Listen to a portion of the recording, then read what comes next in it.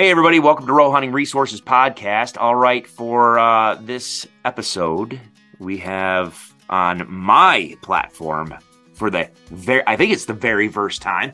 I know I've been on yours, but we have Aaron Snyder, Kifaru. Brother, how you been? What's up?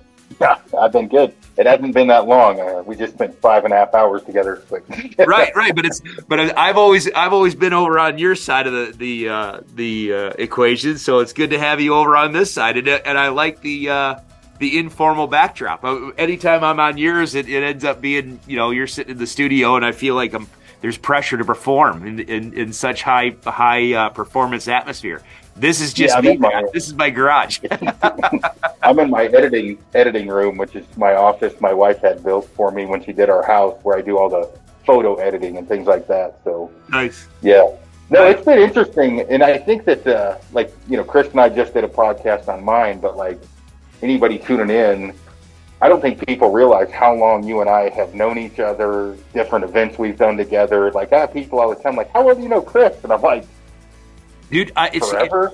Right, and that's the thing is I was thinking about that one of the last times you brought that up, and like I don't know where we originally crossed paths. I do remember, like I'm dead serious. I don't know how we met, and I don't know where.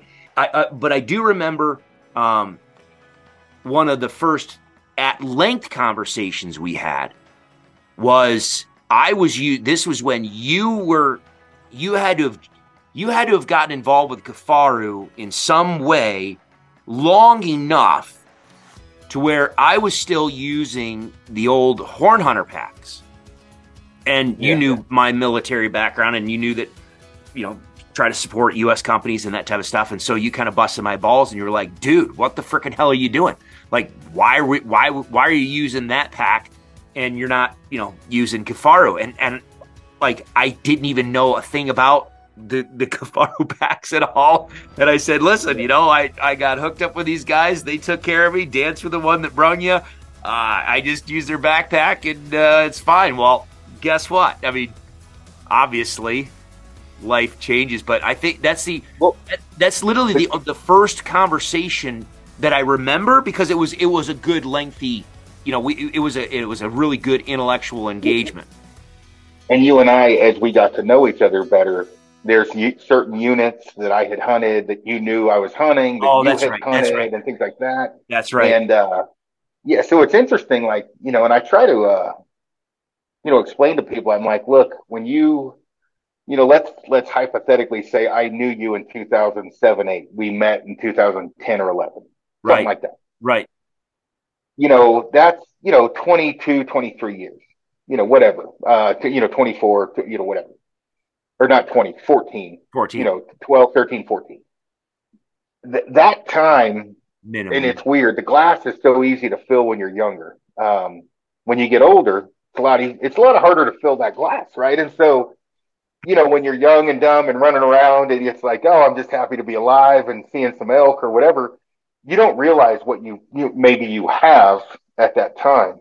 And then one of the conversations we're having tonight, as you fast forward and you're looking back at the good old days, and it's funny, I almost posted I had made kind of a reel by a guy, I can't remember the country singer. It's called The Good Old Days My Ass, and it's about farming, right? And running a tractor with no cab and whatever. He was like, yeah, good old days my ass. Right. But in reverse, the farther you go back in our era, the better the hunting has been, right? And so, like, we talked about that in the podcast you and I had done.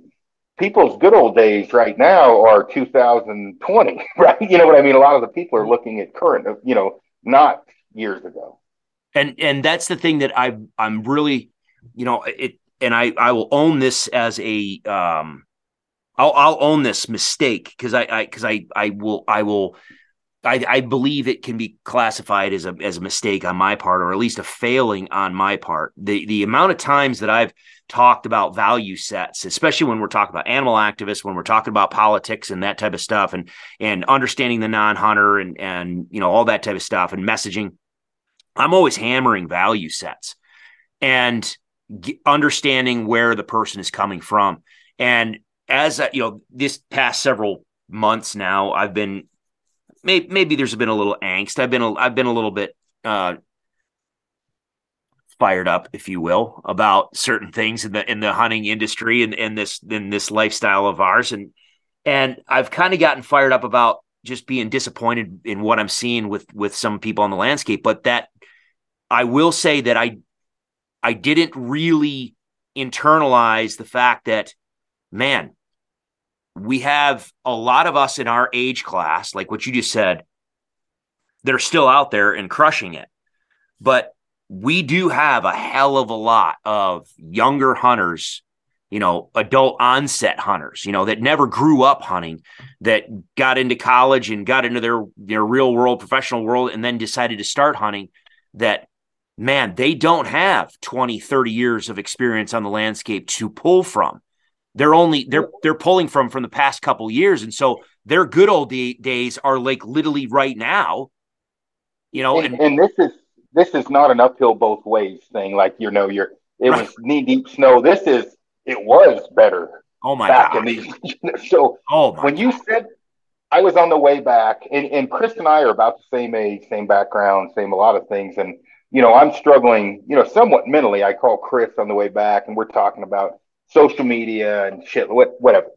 And in this conversation, Chris was like, hold on, you've got to remember, your good old days are not the same good old days as somebody that started in 2018, 19, 20. And it was what do they call that in Pulp Fiction? I had a moment of clarity. Yeah. I was like, fudge, I didn't think of that, And it makes, and so here I am, I'm telling you that, and then I'm falling into the trap of forgetting that myself. And it's like, it's hard to wrap your head around. And I know, and again, we always do better when we just spitball this shit and don't really have an outline, like per se. We got a topic that we might touch on if the rabbit holes allow us. But, I look at some of these sportsman's issues and advocacy issues and some of the things that I've been railing on these days. And I'm like, man, I have to keep in mind that some of these people just, they're not in the same, we're sportsmen, we're hunters, we're passionate about it. We're passionate about the lifestyle, but what we're pulling from is wildly different.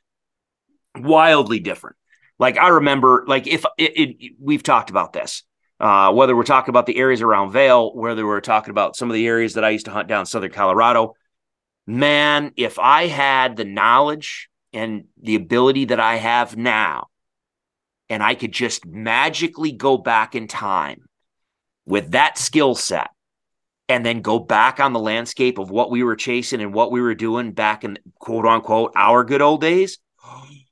Oh my word. Well, and the thing, I wrote an article recently that was in Bow Hunter magazine, and I called it Back When I Was Your Age.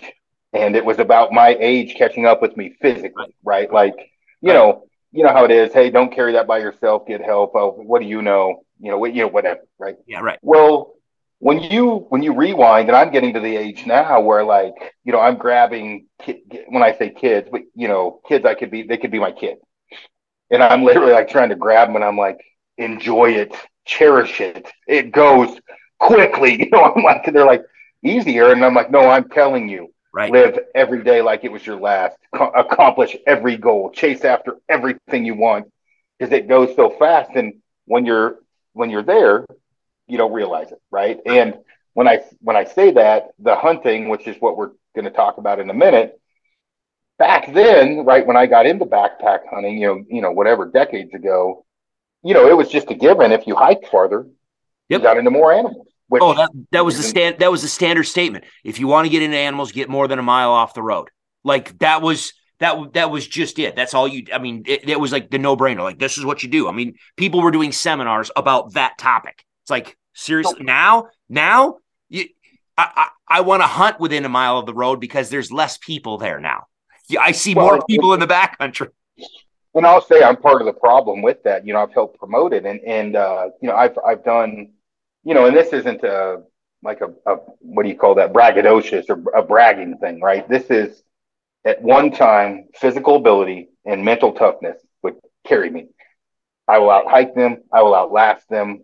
I'm good, right? I will stay longer. I will, whatever. Yeah, not now. No, I mean, they may not know what they're doing, but they're every bit as fit or fitter than I am. And they have not as much knowledge, but they have mental toughness, right? You'll run into guys back there that have no idea how to hunt high country mule deer or call an elk, but they're going to be there, right? They'll be back there. And then the other thing too is all of their gear is top tier gear now, to where there's no, I'm not going to say there's no limiting factor, but the threshold, the barrier to entry on performance in those conditions is way lower. Like when I started the elk study, dude, I was using my Army fatigues that when I got out of the military that I had with me. Like that's all I was wearing, the cotton fatigues, and for the first year, like literally, it was months because I learned really quickly, but literally I was using the stupid freaking Army boots because I didn't know what boot to buy. And I'm like, screw it. I just spent how many years wearing these stupid black things, and I can perform there. There's no reason why I can't perform up on the mountain until you're like, those other boots are much nicer. one of the Snyderisms is, if you're going to be poor, you got to be tough. Right. And that's true. Right. And so like when you rewind back into, 2007, 2008, they had a big snowstorm in Colorado, hurt the deer population especially. But at one time, and I don't want to go into units or anything, but like buddies of mine were talking about bugling off the road out of a truck at 10 o'clock at night, locating locating elk, hiking back there in the morning, shooting that elk, right? Those times are gone, right? That does not happen anymore. And when I say driving, hiking, whatever, but bugling off the road. And the thing is now is areas that, and I sent you to one this year. Since I started hunting that, they've had 34 miles of roads closed. In that area, that whole area, not where you were. Yep. Roads closed, not just because of hunters, but ATVers and things like that. Mm-hmm. Elk adapt, right? And so years ago, I would tell guys, hey, if you're seeing them there in August, September, they're there every year. Until they get blown out, they find a new, and when I say blown out, extensive long-term pressure, they find another area. So the area that I sent you in still holds elk, but not like it did. I mean, we're talking calling them into camp back in the day. Right. Where now it's not, and everybody, humans, animals, you adapt, you evolve, you figure out, you got to survive. Right. And that changes hunting areas greatly, like from year to year to year, especially over the span of a decade. Yeah.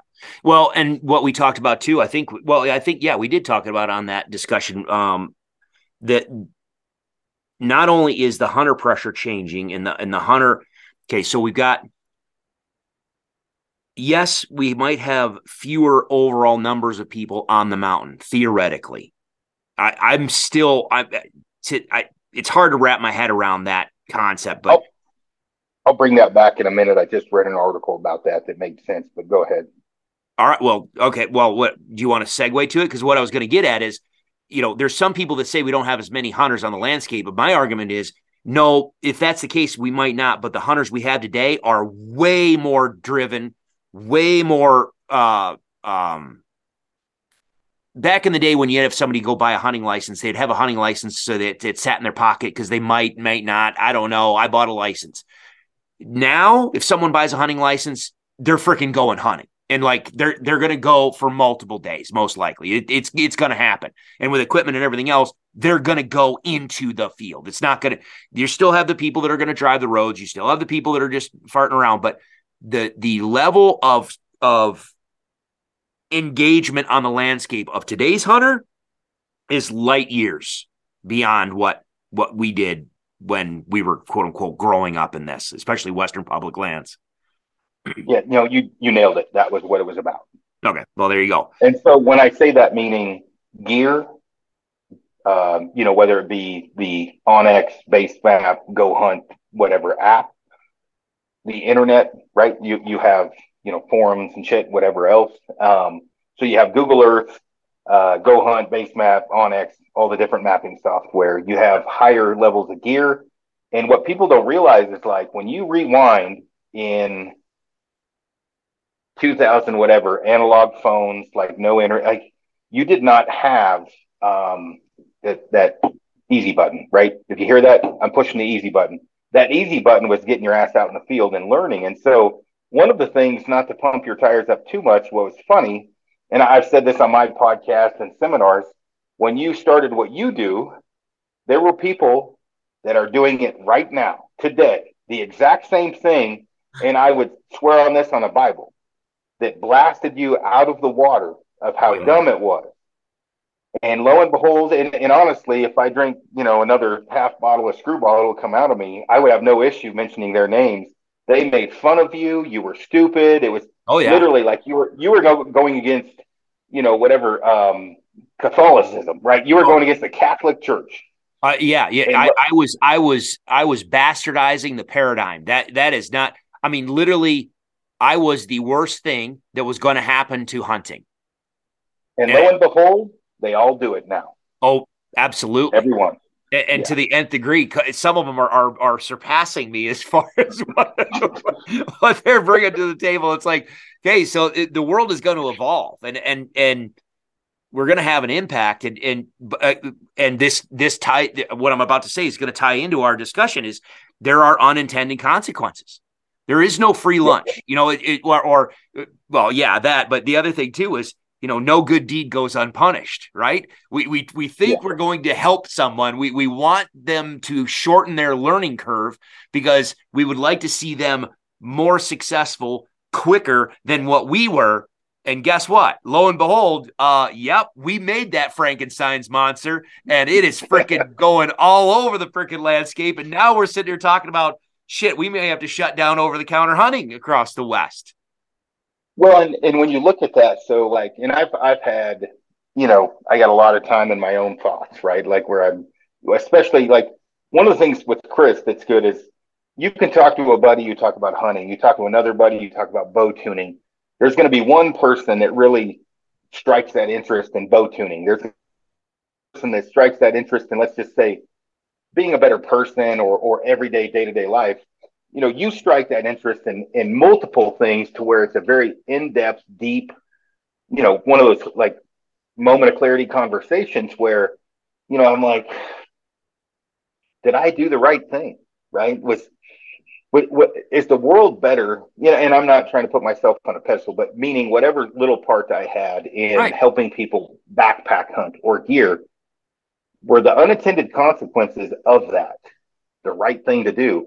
Because for me, I wanted people to save money on gear, be more successful, make that learning curve not quite so steep.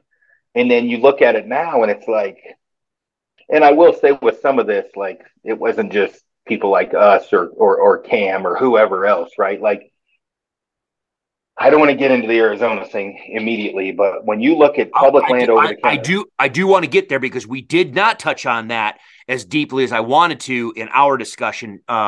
So yes, I'm going to put a pin in that because I want to circle back.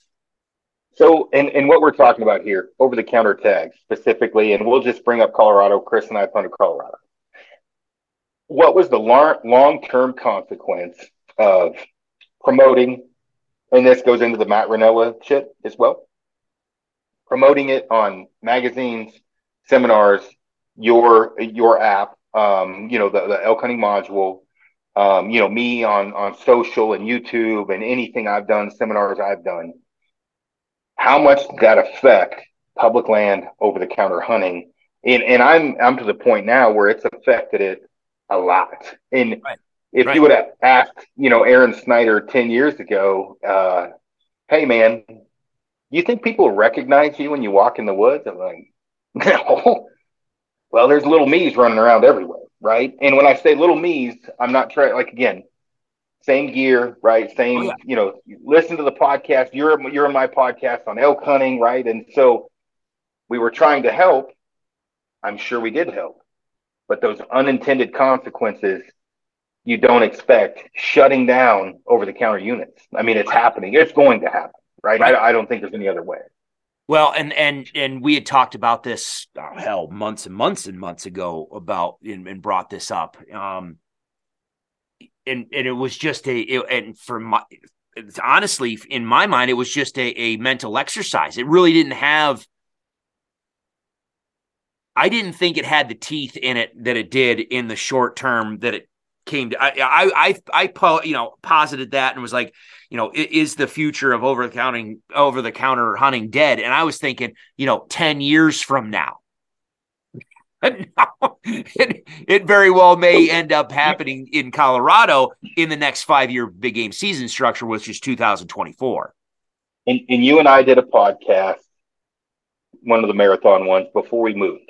Yep. And we did a 4-hour podcast one day, 3.5 the next. And I got a lot of go fuck yourselves. You're a cocksucker. I want to hunt every year. And at that time, I wasn't thinking of what you mentioned to me a month ago of those people that were like, I want to hunt every year. I'm thinking, what do you want to go bow hiking? Because that's what you're doing. That was their glory days, right? So that's all they know. And I'm like, look, I'm not saying I don't want you out here. I'm saying I want a better hunt for you. I want you to have a better time in the field. Right. And this is like a parent, when you're 18 and your mom and dad are telling you what to do and they don't know, and they do know what's best for you mostly, right? And so I'm like trying to tell, like, hey, I'm telling you, come once every 3 years, have a better hunt, potentially, obviously very, black and white here, or come every year and not even see an elk. Well, when you're used to not seeing an elk or getting a glimpse or hearing a bugle, that's their glory days. Where you and me, our glory day was pretty easy to shoot a 280-inch bull, or a bull and a cow. In the unit you and I were talking about, I think 3 years in a row, I shot a bull and a cow within 2 days or the same day of each other, of the same day. Right now, if I went public land OTC, and I'm, Mr. Aaron, this fucking, I would shoot a cow probably on OTC because I like the meat. Right. The hunts, it's just different. It's a different world. Well, and let me shit on that whole thought process too, because this is what I can't wrap my head around because it doesn't jive with my value set. So we were sitting here talking, the Colorado Division of Wildlife. I put my phone on airplane mode just to see if,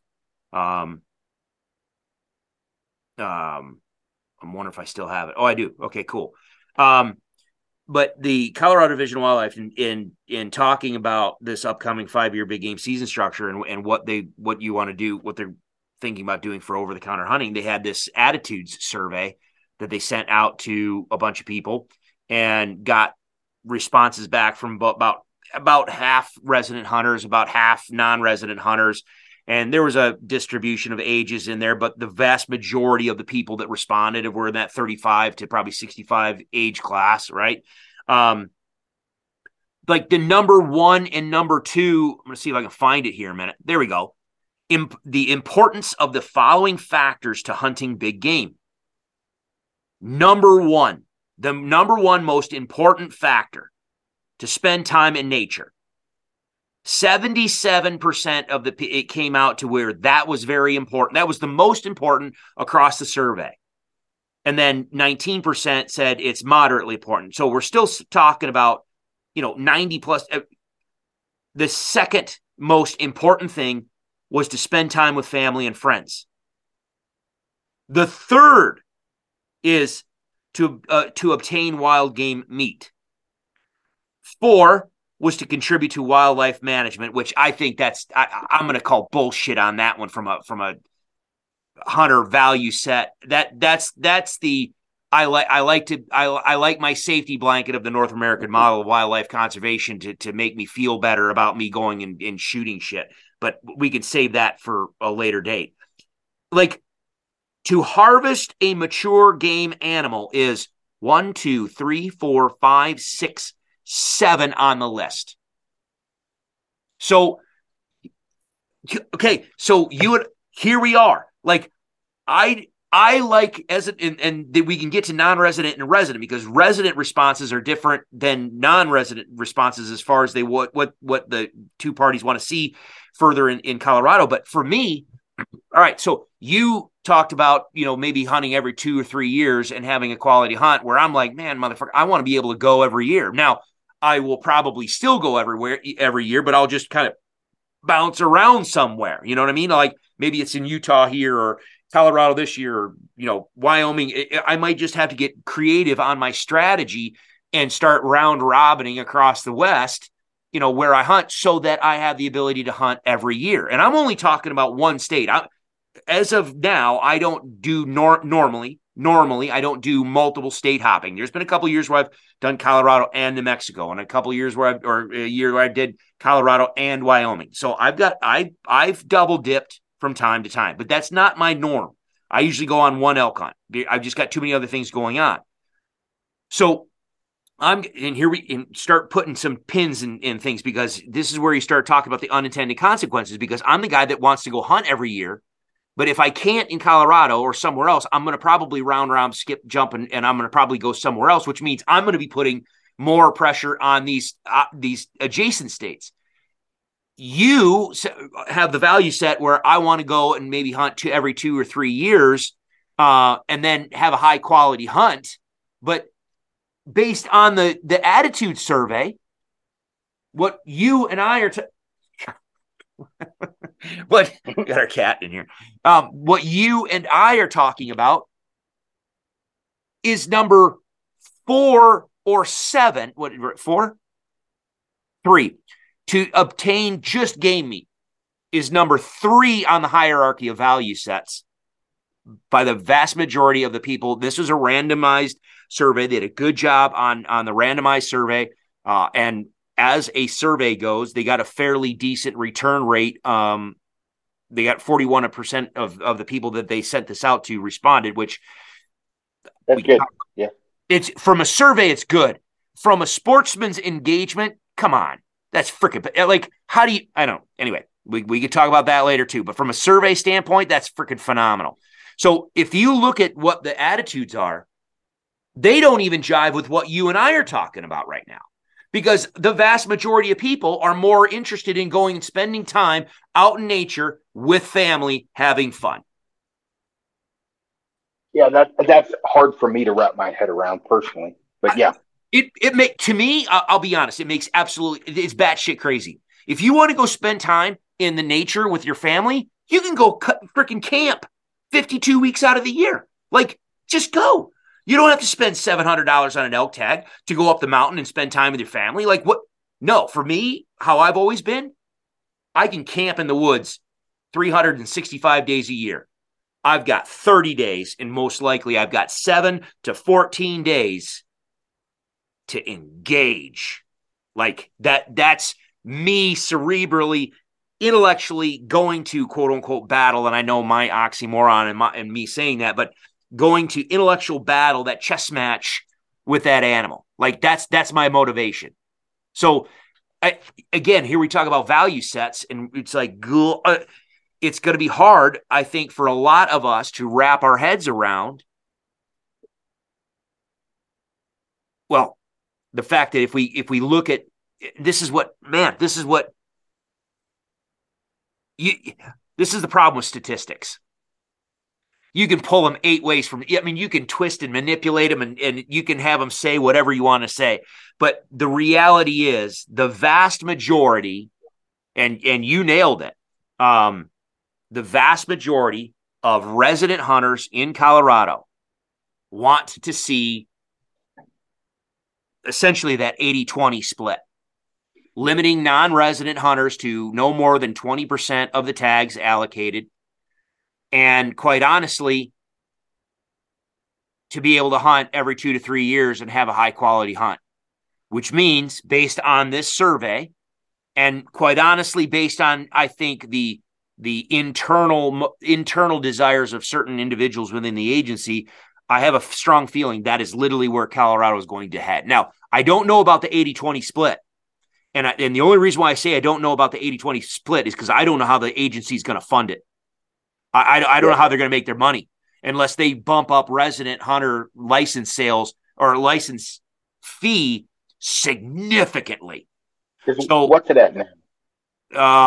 It's like $700. No. What's it at? What's the split now? Well, in the high tier, yeah, it's a 65-35 type of deal on your kind of general type of hunts. But on your upper tier hunts, like your 1s, 2, 201, 10, that type of stuff, it's 80-20. So for people, whatever, like we're talking 65% of, in-state or resident hunters get the tags, the other, whatever it be, 35. Whether it's 30, 35, whatever it is, right? Yep. But I think you're correct on the 65%. Like Wyoming's about to go to 90.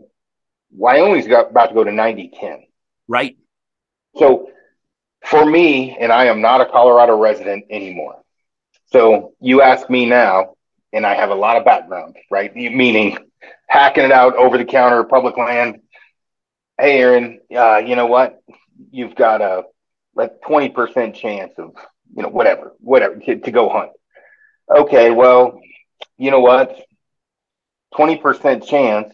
Okay, what are my chances of killing an elk if I draw a tag, right? These are the things that pop in my mind, right? I'm telling you, as I'm on the bench press at the gym in the morning, the shit going through my mind. Oh, I've got a 7% chance. So if I hop out of an airplane, my parachute has a 7% chance of opening, right? I have a 7% chance of harvest success. Yeah. Okay, so out of that 7%, how many of those guys were just lucky? And how many were the 10%, right? The killers. Right. Okay, so I consider myself somewhat of a experienced person. Okay. So I've got a true 7% chance, maybe 10. Okay. That 10% chance, I have $750, right? That I've got into a tag. It's not that far away. I'm in Wyoming. I got to take a week off of work, at least, right? Yeah. But some people take less. So right now I've got $750. Let's say your average income is $28 an hour or something. So whatever, you're taking home $4,000 a month. Okay. So I'm going to lose $1,000 there. So we're up to $1,750. I've got food. I've got whatever. So we'll round it up to $2,500. Would I gamble anytime, anywhere, unless I have a gambling addiction for 7% chances of possibility of success? No, I would not. Right now, if I have an unlimited, and that's Aaron. Apparently, there's other people that are. Oh, I want to go hang out with Chris. I just want to go chill out and drink beer at the campfire.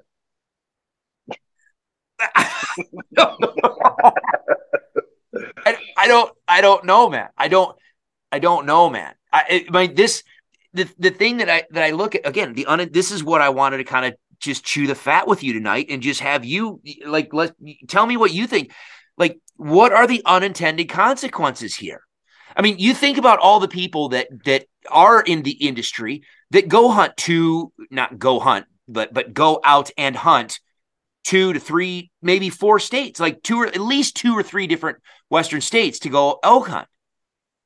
If over the counter is gone, and like especially if it goes to 90-10 in Wyoming and Colorado goes to 80-20, like, and other states are, so if that happens in Colorado, there's going to be spillover. Okay. You're not going to just shut down a bunch of people that want to go elk hunting. They're going to go somewhere else. They're going to go to Montana. They're going to try to go to Idaho. They're going to, Wyoming is probably a safe bet that they're not going to be going there. Just the point creep is going to be too high. They're going to go to Utah. It's going to spill over. It's going to then create. Now, I'm not saying that Colorado needs to be the welfare, state, which again has been right.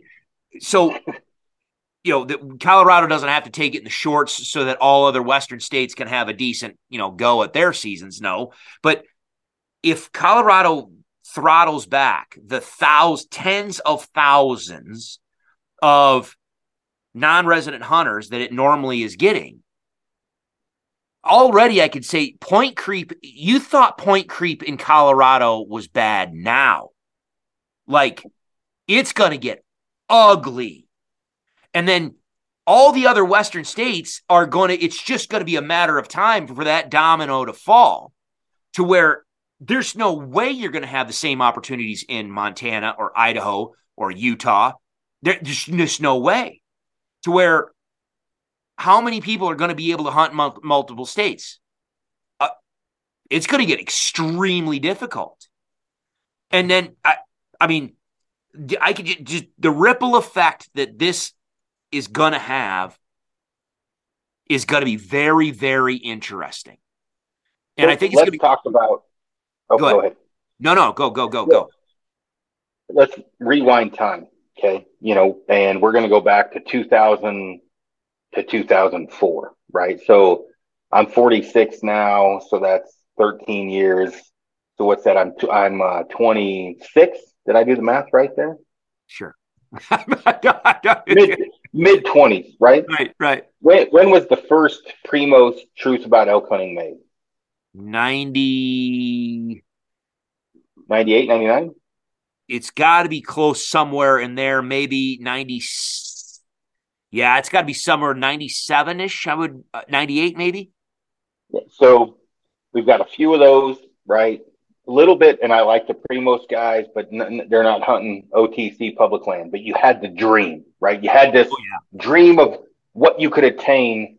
Oh yeah. Even though it's kind of bullshit, but but you could attain some of it, right? And so when I talk about that, you're in the circle of life. Elk are screaming, cows are coming in. You got everything you dreamed about, right? And at that time, it was feasible. As a greenhorn, not knowing much, not that feasible. As you got to know what you were doing, you were going to get into elk. And when I say that, compared to now, a multiplier of 5 better, roughly, whatever it is. Because we're talking 20 some years ago, right? So I know I can find elk. I'm going to get in some rut activity. And, for me, I'm watching those videos. I'm buying Hoochie Mama, or not Hoochie Mama, Hyperlip singles and doubles. I'm watching these videos. I'm packing my gear, whatever. I'm ready to go. And I had a legitimate chance every year of killing an elk. And as I got better, I had a legitimate chance of killing an elk, possibly a cow, because there were so many elk on OTC. You could shoot a bull and a cow on a List B cow. Because I just wanted to say that. So there's going to be some people listening to this. Again, I got on the Primos Pro staff back in the day and started teaching and educating and everything else because it wasn't like it was a pushover. What Aaron's not saying that it was always easy and there was just elk running all over the place and everybody could kill an elk. That's why I existed on the landscape as an elk. My whole education stuff started. But you have to do what he's saying is correct in the fact that you do remember what you gave the stat, but it was a 370,000 elk or something. 470,000 elk at one time. Okay, so the state of Colorado started allowing you to have List B tags and C tags, and absolutely, you could go shoot a bull and a cow in a particular unit. They were starting to have September rifle cow hunts in certain units just because you couldn't kill enough elk. At the time, you just couldn't kill enough elk. That's how many they were running along out on the landscape. So we had a shit ton more elk out there. Yes, was the hunting in some regards difficult? Yes. In many regards and places, yes, but there was just a shit ton of elk running on the landscape. You could get into elk, right? Yes. So, yeah. And when I say that, and Chris knows, I've shot a few big elk, I've shot a shitload of little elk and everything else in between. But I always had a chance. So fast forward into 2000, I'd say things went to shit about 2016, 17. Started to really tank on OTC public land. And you could still do it, but it was difficult. Now, fast forward to 2019, a couple years, 3 years later, I'm seeing more people, more people trailhead, more people 3, 4, 5, 6 miles back. I'm seeing no elk is what I'm seeing. I'm seeing a lot of pressure, places where for 10 years you could go and at least get into elk, gone, right? Right. So what I'm trying to say when we're talking about the good old days, as time goes forward, my knowledge base is growing, right? And when I say that, not just with elk, behavior but my knowledge of the landscape, finding elk is growing, and it's getting harder and harder and harder to kill one. It should be getting easier, right? Correct. That's the point, is your skill set is increasing and the likelihood of encounter for you is decreasing. So, and I asked you this on the podcast we did on mine, 2003.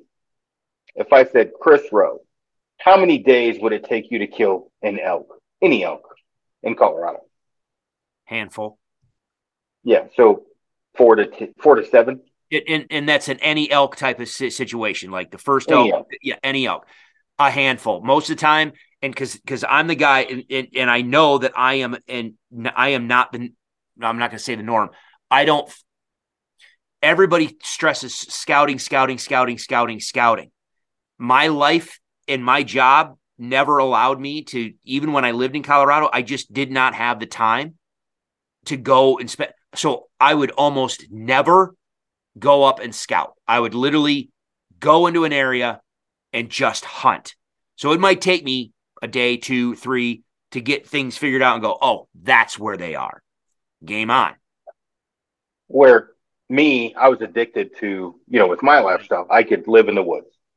So back then I would say on a bet, 4 to 5 days guaranteed an elk's going to hit. And as you know, happened, right? There were several years, not great bulls, but I mean, I had a string of 6, 7, 8 years where I was killing 1, 2 elk a year, right? Yeah, not great bulls, but I was killing them. Which led me to give you rations of shit about keeping it in your pants. Just pretend 1 year, just do me one favor 1 year. You're up there in the summer freaking taking pictures of 380 class bulls. You send me a picture. I'm like, dude, he's like, yeah, Aaron, I know exactly where this bull is. And I'm like, you better go up and kill him. And then the first day, it's 8:00 on opening day and you're sitting there with a 4x4. And I just want to reach through the freaking phone and choke your ass. 2015, I killed I don't think the sun was up on opening day, and I shot a 5x6 that was 3.5 years old and not a great bull. But from 2015 to now, dude, we're talking like Roman times to now. Right. The landscape has changed. And so when people ask me like, hey man, I don't want your honey hole. I'm just looking for an elk. And I'm like, well, aren't we fucking all, right? Like shit is not the same. Like I'm not looking for a 300 bull. And it's like, you know what? It's like, I'm wanting to go to the gym. I'm not wanting to look like Arnold. I just want to tone up. I'm like, well, don't fucking worry. You're not going to look like Arnold, right? Like, yeah, I'm looking for a honey hole too. Those are gone. Like, even if you had one, that honey hole by default is probably blown out. Well, you know what I mean? Like, people are in there. Okay, well, now that just sparks something, and this is completely, I'm dead serious. This light bulb just went off in my head, tied to this discussion. So we had the conversation about, that unit we were in that had that big honking park that used to have, willows that were 8 to 10 inches tall, and it used to be just covered with elk all, through September. Now it's covered in moose. Why is it covered in moose? Because the willows are freaking 10 feet freaking tall. And it's outside of the acceptable habitat forage quality for elk. And so the elk have moved out, the moose have moved in. And I can't help but wonder if a lot of the dissatisfaction, so again, we go back to that survey and you look at the number of people that are dissatisfied with their hunt experience, it's incredible. The vast majority of people are dissatisfied with their hunt quality and they're not seeing animals, et cetera, et cetera, et cetera. When you give and this is why I don't like some of what was in this survey, because I don't think it captured what's everything going on in the landscape. When you couch a survey in and all you ask about is interactions with other hunters, interaction with animals, and your satisfaction. In the case of that particular area where the elk have moved out because the habitat is no longer there, and or massive beetle kill areas across the West where elk are just not where they used to be because the habitat is completely changed, And it's changed the density, it's changed the overall numbers, and it's changed the location on the map. I wonder how many people are not perceiving changes in habitat and changes in environment that are actually affecting the quality of their hunt and hunt experience and their perception of what the good old days used to be back then. And conflating it with, and people are like, it's just too many, it's too many non-resident hunters. It's too many hunters in general, or it's too many recreationists. You still there? Did I lose you?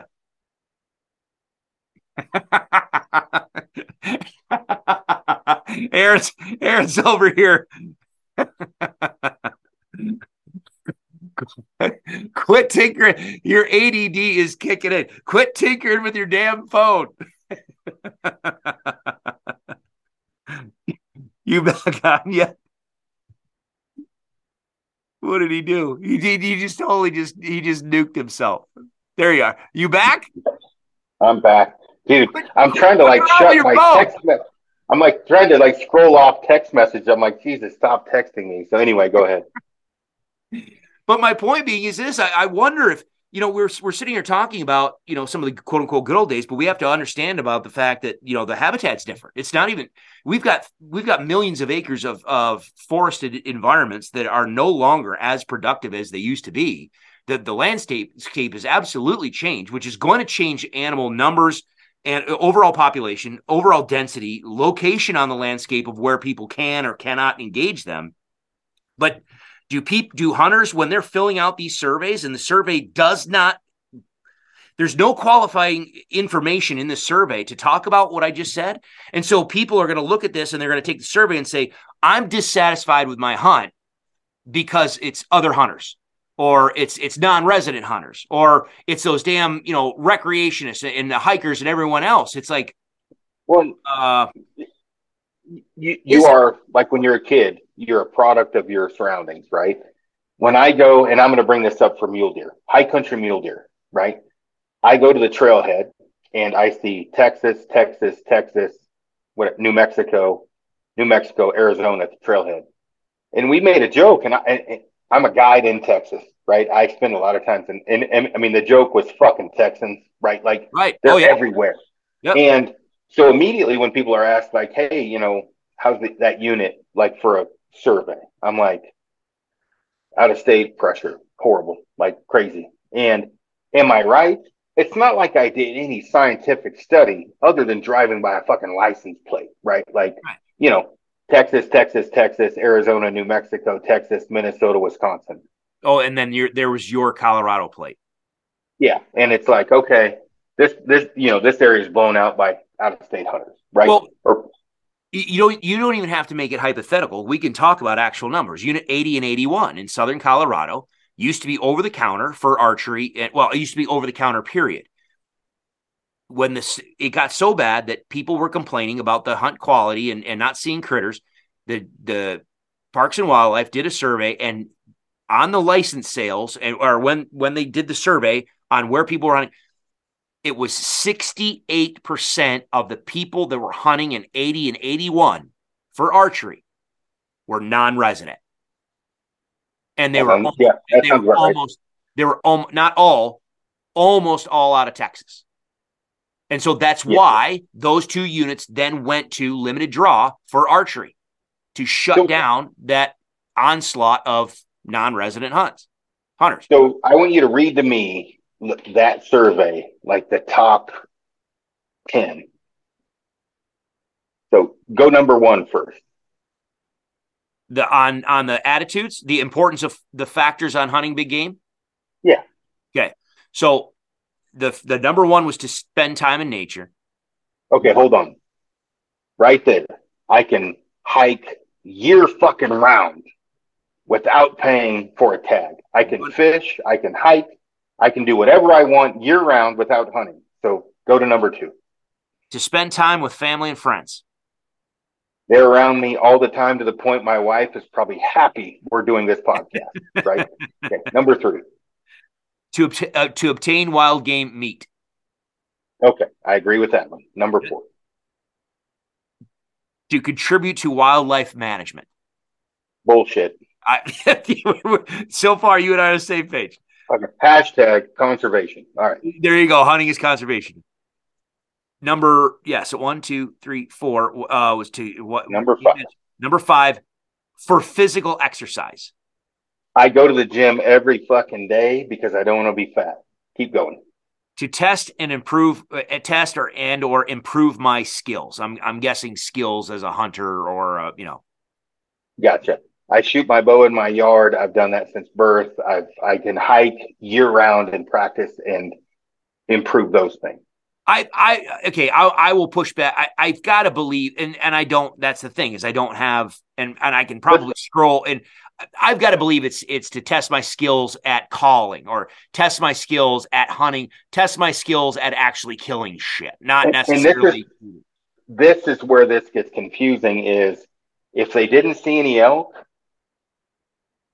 how much testing are they doing? You didn't do a damn. Yeah, exactly. And then. Second to last is to harvest a mature game animal. And then the last one was to contribute to local economies. Anyway, I'm just going to skip that one. Exactly. It's like, okay. No one goes to fucking, I don't know, pick one, Fairplay, Colorado, and says, man, I really want to help this restaurant. No, I'm sorry. Yeah. So okay, so I'm going to ask you top 3. What are you looking for? Oh, I want to go out. Well, if the skill set one is what I'm envisioning, test my skill set on, can I kill? Can I play the game? Can I call that animal in? And can I put it? See, mine commingle. Testing my skill set, yes, but right number 2 is harvesting a mature bull.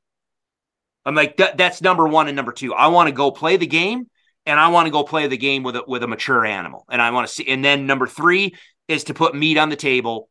And then, like, literally to spend time in nature and to spend time with family, friends is like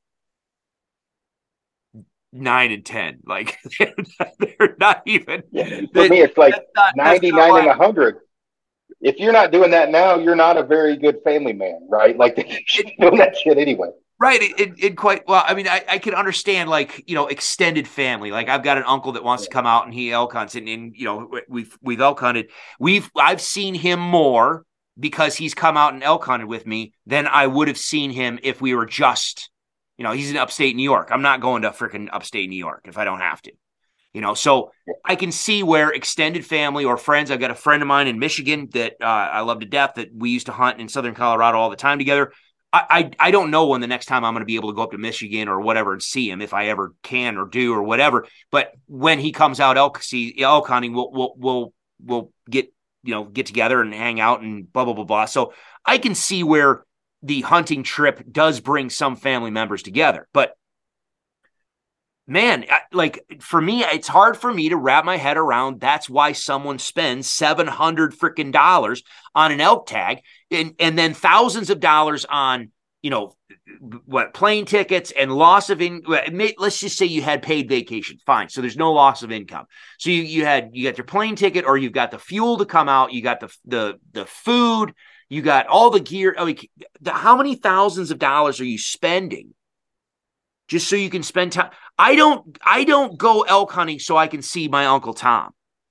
Tom comes out to elk hunt with me because Tom wants to go test his skill set on another animal. He wants to go see if he can't play the game with some elk, and he would like to try to put an elk on the ground and get some meat. Like, this is where I don't understand. And again, I understand it's not me.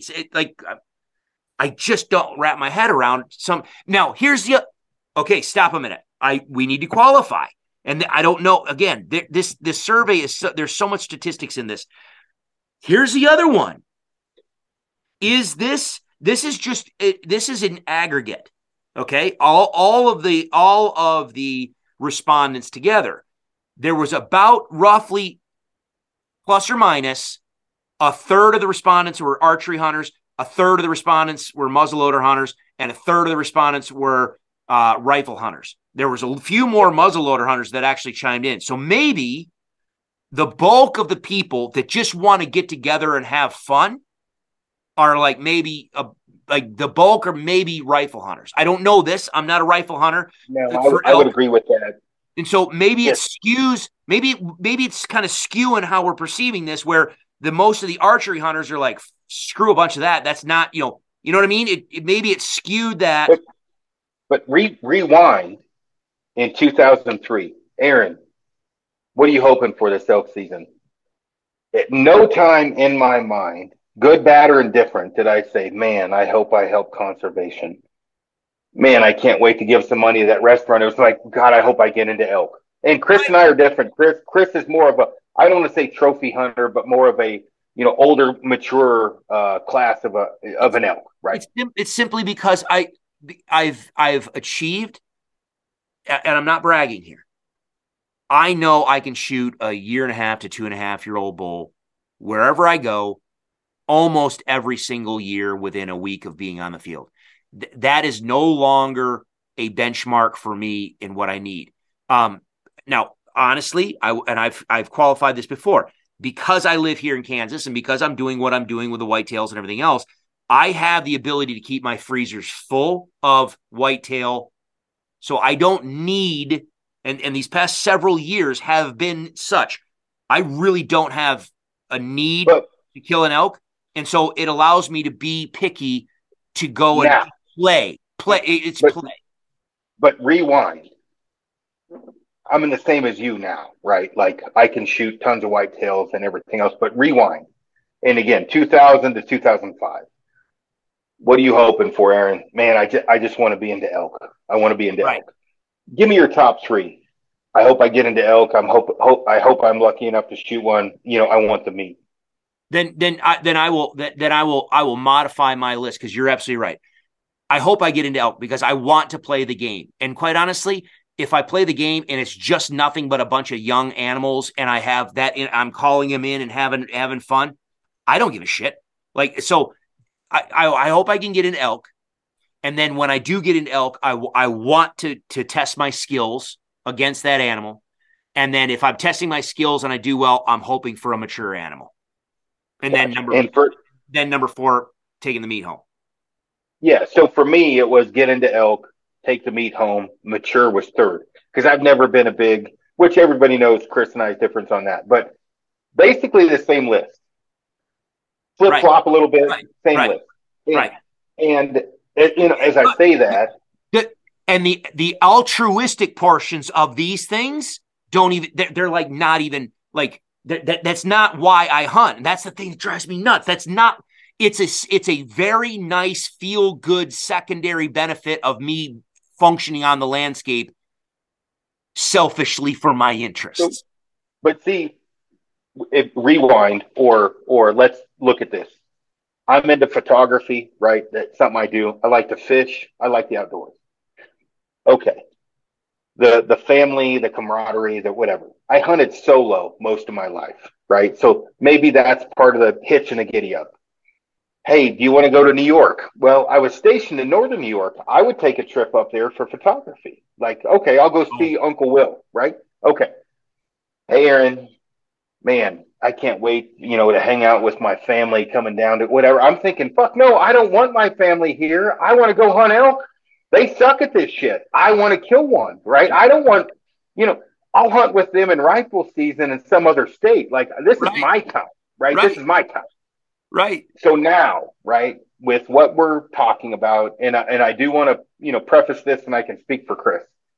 I'm not saying there's anything wrong with people that have the same ideology of that list.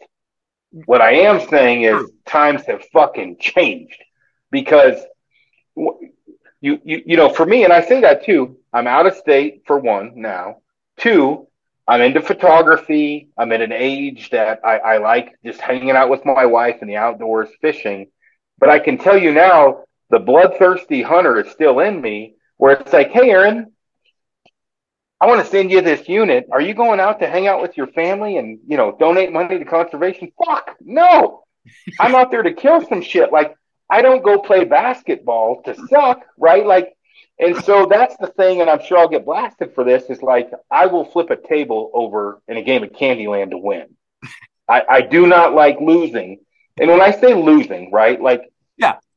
I love the challenge of tuning my bow, shooting my bow, learning animal behavior. Elk are gone. I'm going to move out. I'm going to find them somewhere else. And I'm not the caller Chris is, right? But I mean, like, I'm Yeah. in it to win it. You get I love the grind, right? At no time did I think of hanging out with Uncle Bill, donating money to conservation, because you can do that year fucking round, right? I can do that today. It's negative 30 outside, right. right? Yep. Clickety click. That's all you have to clickety click. You just send money. Boom, done. There it is. Yep. I want to go do epic shit with animals. If a buddy's with me, that's great. I want my ass kicked on the hike out. I want to eat the meat. Some of the things that you listed, I'm like, they shouldn't even be a fucking choice, right? I like, and I say that this is not a thing of arrogance or a thing of whether I sucked at hunting or not, right? Like, because I wasn't always successful. Rewind. You start somewhere. And Chris has given me shit from the beginning, right? Like, about being a bad trophy hunter to this day, right? So you can't say it's because I'm like spoiled and I shoot big game. I shot in 2000, what is 2022, 2021. I shot a 3.5-year-old 5x6 with my recurve in a coveted unit, and Right. I was happy, right? I was. But you know what I had with that hunt? But you achieved a goal. You were still early on in the process of your transition to traditional, and so you were still achieving a goal that meant that had that intrinsic value to you. So it's. But I say with that. No, go ahead. No. Go. What that hunt had, I was with cool people. We had elk constantly around us. We were epically into the wilderness. I mean, miles, right? So I was getting my ass kicked. I was doing epic shit, crazy experience. And the animal didn't matter as much to me as it would to some, meaning the age class, right? I wanted to shoot a decent bull, which it's borderline arguable. I shot a decent bull, but I mean, I shot a bull, 3.5-year old. I got the meat. I got my ass kicked, hung out with cool people, did epic shit, was in the circle of life, elk screaming, cows calling. I mean, we're talking just on my Donkey Kong Primos video. Bam. I did not hike out of that place thinking, Jesus, I wish my Uncle Steve was with me. No, I did not hike out of that place and say, man, I can't believe, or I'm really glad I'm spending $37 at the gas station on Gatorade Chew and beef jerky. Never. That did not cross my mind. So, right, wrong, or indifferent, shit has changed, right? And because with me, my importance, what's important to me is not what's important to other people. Well, okay, perfect. Again, this literally just popped in my head. So here we are talking about value sets, and we're talking about a completely different type of. Again, our passion is bow hunting, so let's talk about a completely different type of early season hunter, because there are some muzzleloader hunters out there that freaking grind it as well, and I mean they'll freaking get back in there and get after it as well. So let's talk about the September early. We're talking archery and muzzleloader hunters, September hunts. But we're going to talk about Colorado. So here we are talking about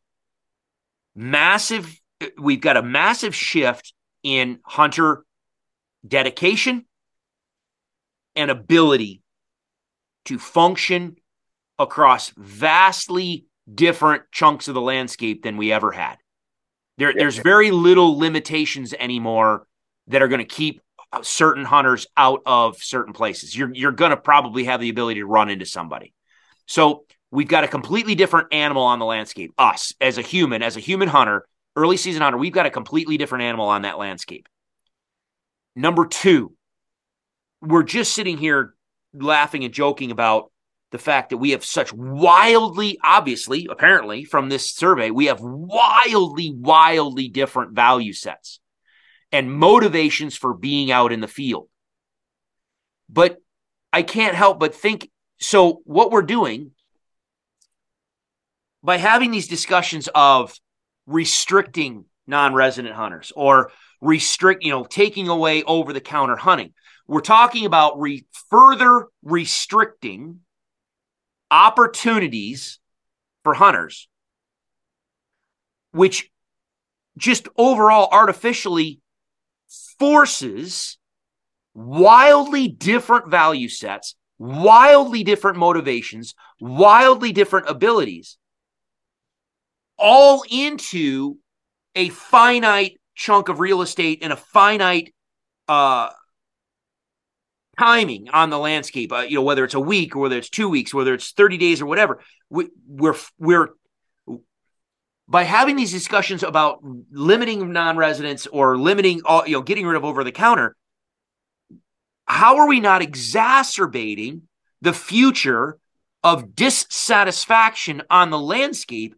We're trying to force, it's like oil and water. Like we're trying to force this massively diverse body of humans that want to engage in a deeper level on the landscape into a tighter, like, ball, if you will.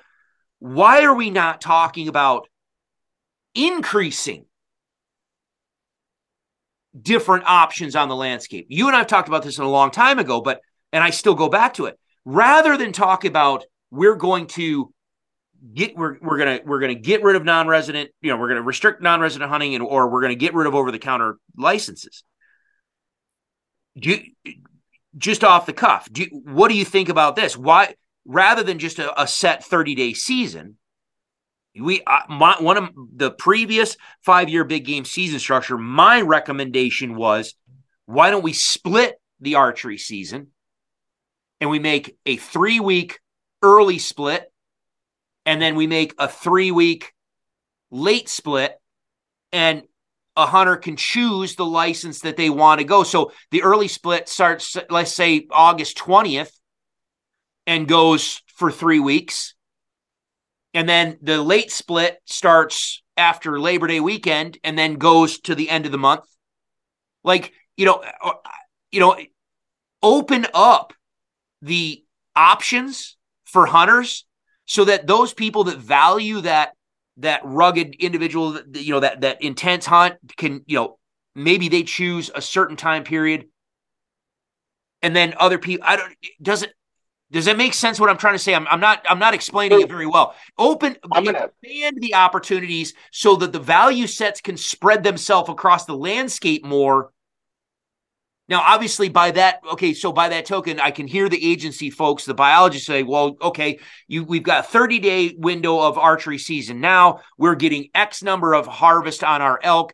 If we extend that and we open up the, more time for hunting, we're going to kill more animals, or we're going to pressure more animals, and therefore we're going to have fewer people killing stuff, or more importantly, we're going to have to kill more, so we're going to have to limit. We had the conversation in yours too, is why are we not thinking about things like a 5-point antler restriction, to where you're allowing we expand the opportunities, we give people more of a temporal time, a place to exist on the landscape, spread those people out, spread the value sets out across a broader area and time, if you will, but we restrict them then on what they're allowed to harvest. So I don't know.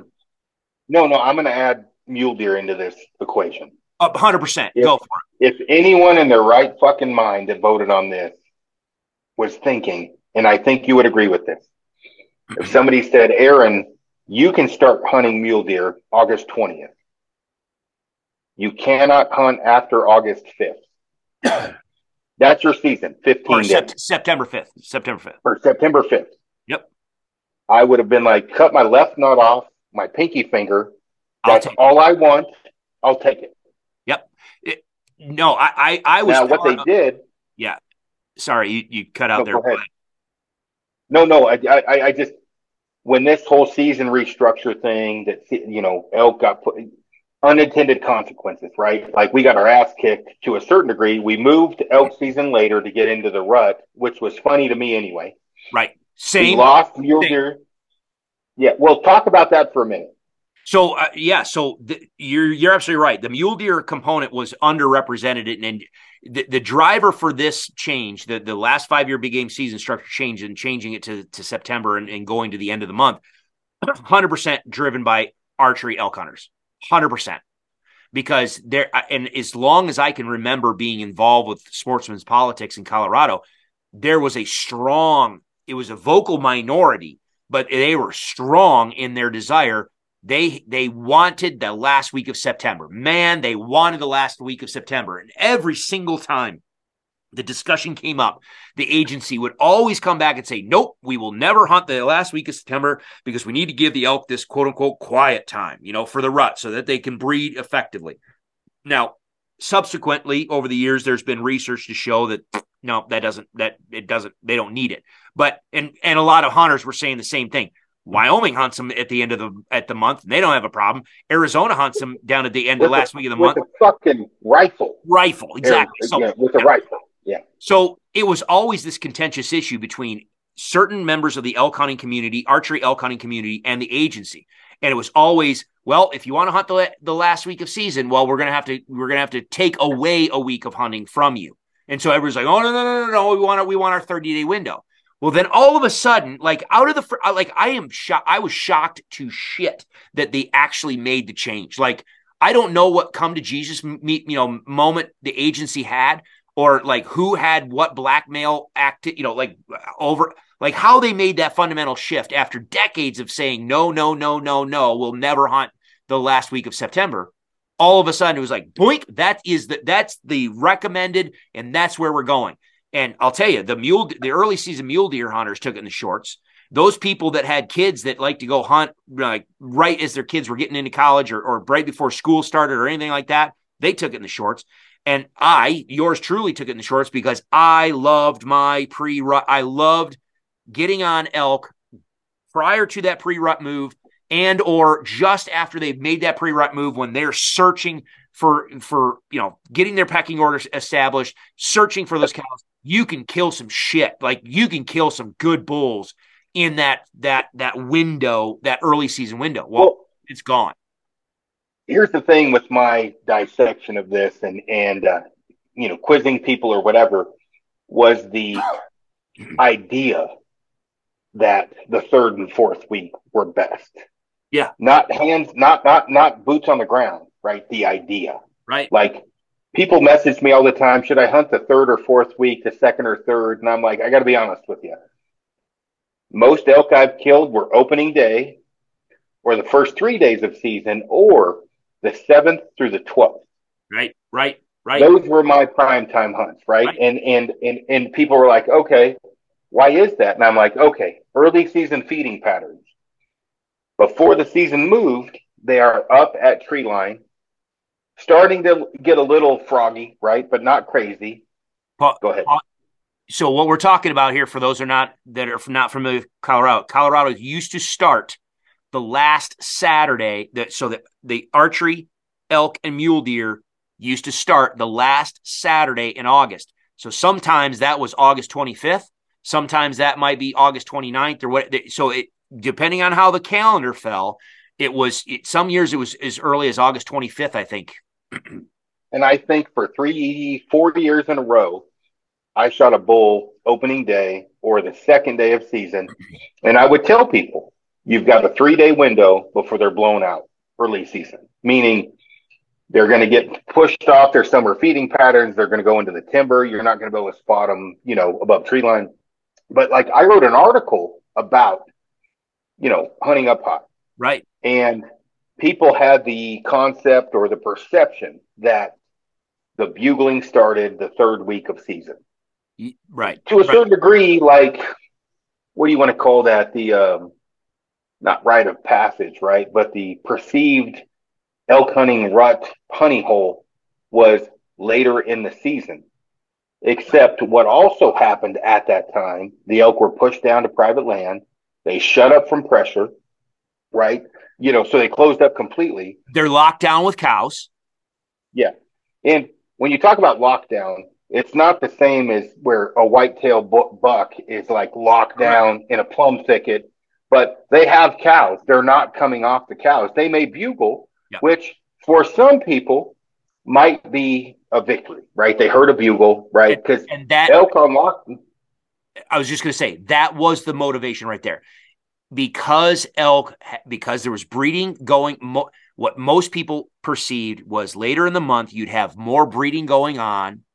And because there's breeding going on, cows coming in estrus, you end up having bulls bugling, which means it's easier to find the elk, which means then I can get on elk easier and I can possibly do better, blah, blah, blah, blah, blah. That was Which is totally not fucking true when it comes to older elk.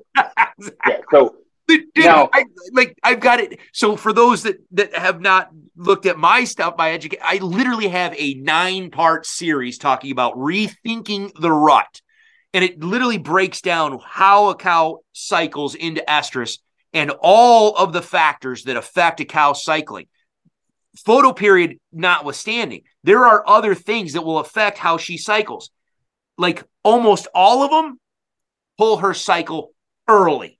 So if you're ever going to have an anomaly on the rut, it's not the only thing that pushes the rut later is like piss poor, like drought and terrible body condition. And it's just, if you're in that situation where a cow has shitty body condition, where she comes into estrus late, dude, the entire freaking environment sucks. Everything else pulls it early. So what you're talking about, Aaron, yeah, absolutely. I had more years where I was getting into better rutting activity, quote unquote, rutting activity prior to the fall equinox than you would have anything at the end of September. And that's the thing that I couldn't believe. I'm like, people, you are sacrificing, because back in the day, you would at least, in the old structure, you had at least a full week to hunt before Labor Day weekend.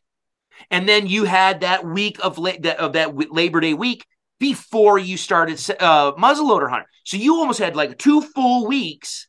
You had 2 full weeks of archery hunting before muzzleloader season started. Now it's FUBAR. Anyway, keep going. Yeah, I'm sorry. So like for me, hunting for years, public land, OTC, drawing tags occasionally in good units, and then I've got a landowner tag the last couple of years.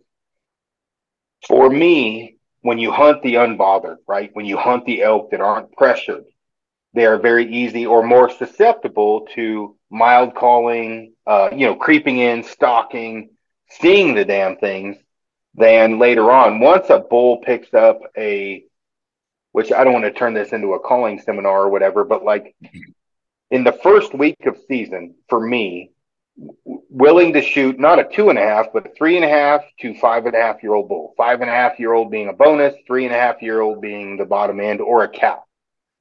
Pretty much was a given that was going to happen. I would hike in 1.5 to 5 miles. I would get above tree line. I would start 2 days before season. I would find the elk. I would sneak in on the elk. They would be feeding. I would mildly cow call, and I would kill them. Pretty much guaranteed. And they weren't bothered.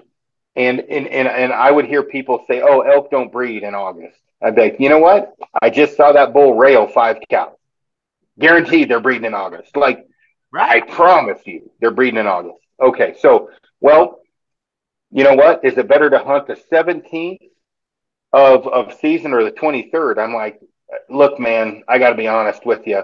That is like a crock of shit question, and I don't mean anything negative by that. But literally, the 17th to the 23rd, irrelevant. For me, irrelevant. Yeah, it's a moot point.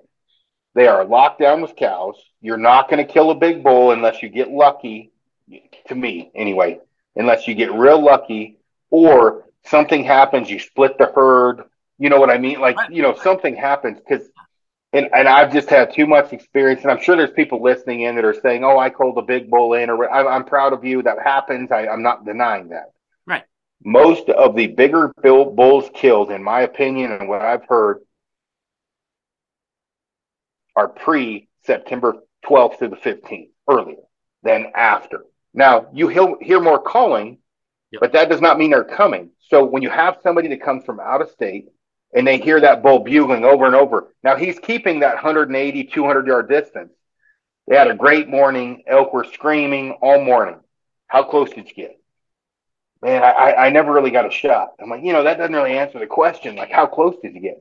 Man, I had him just cranking. I'm like, so he bugled all morning, right? I'm like, did he keep that safe distance? He's like, what do you mean? I was like, did he stay the same distance the entire morning? Well, yeah, about. And I'm like, so you had zero fucking chance of killing that bull. You just didn't know. You had false hope. And I'm in the same boat. I've been there, right? Right.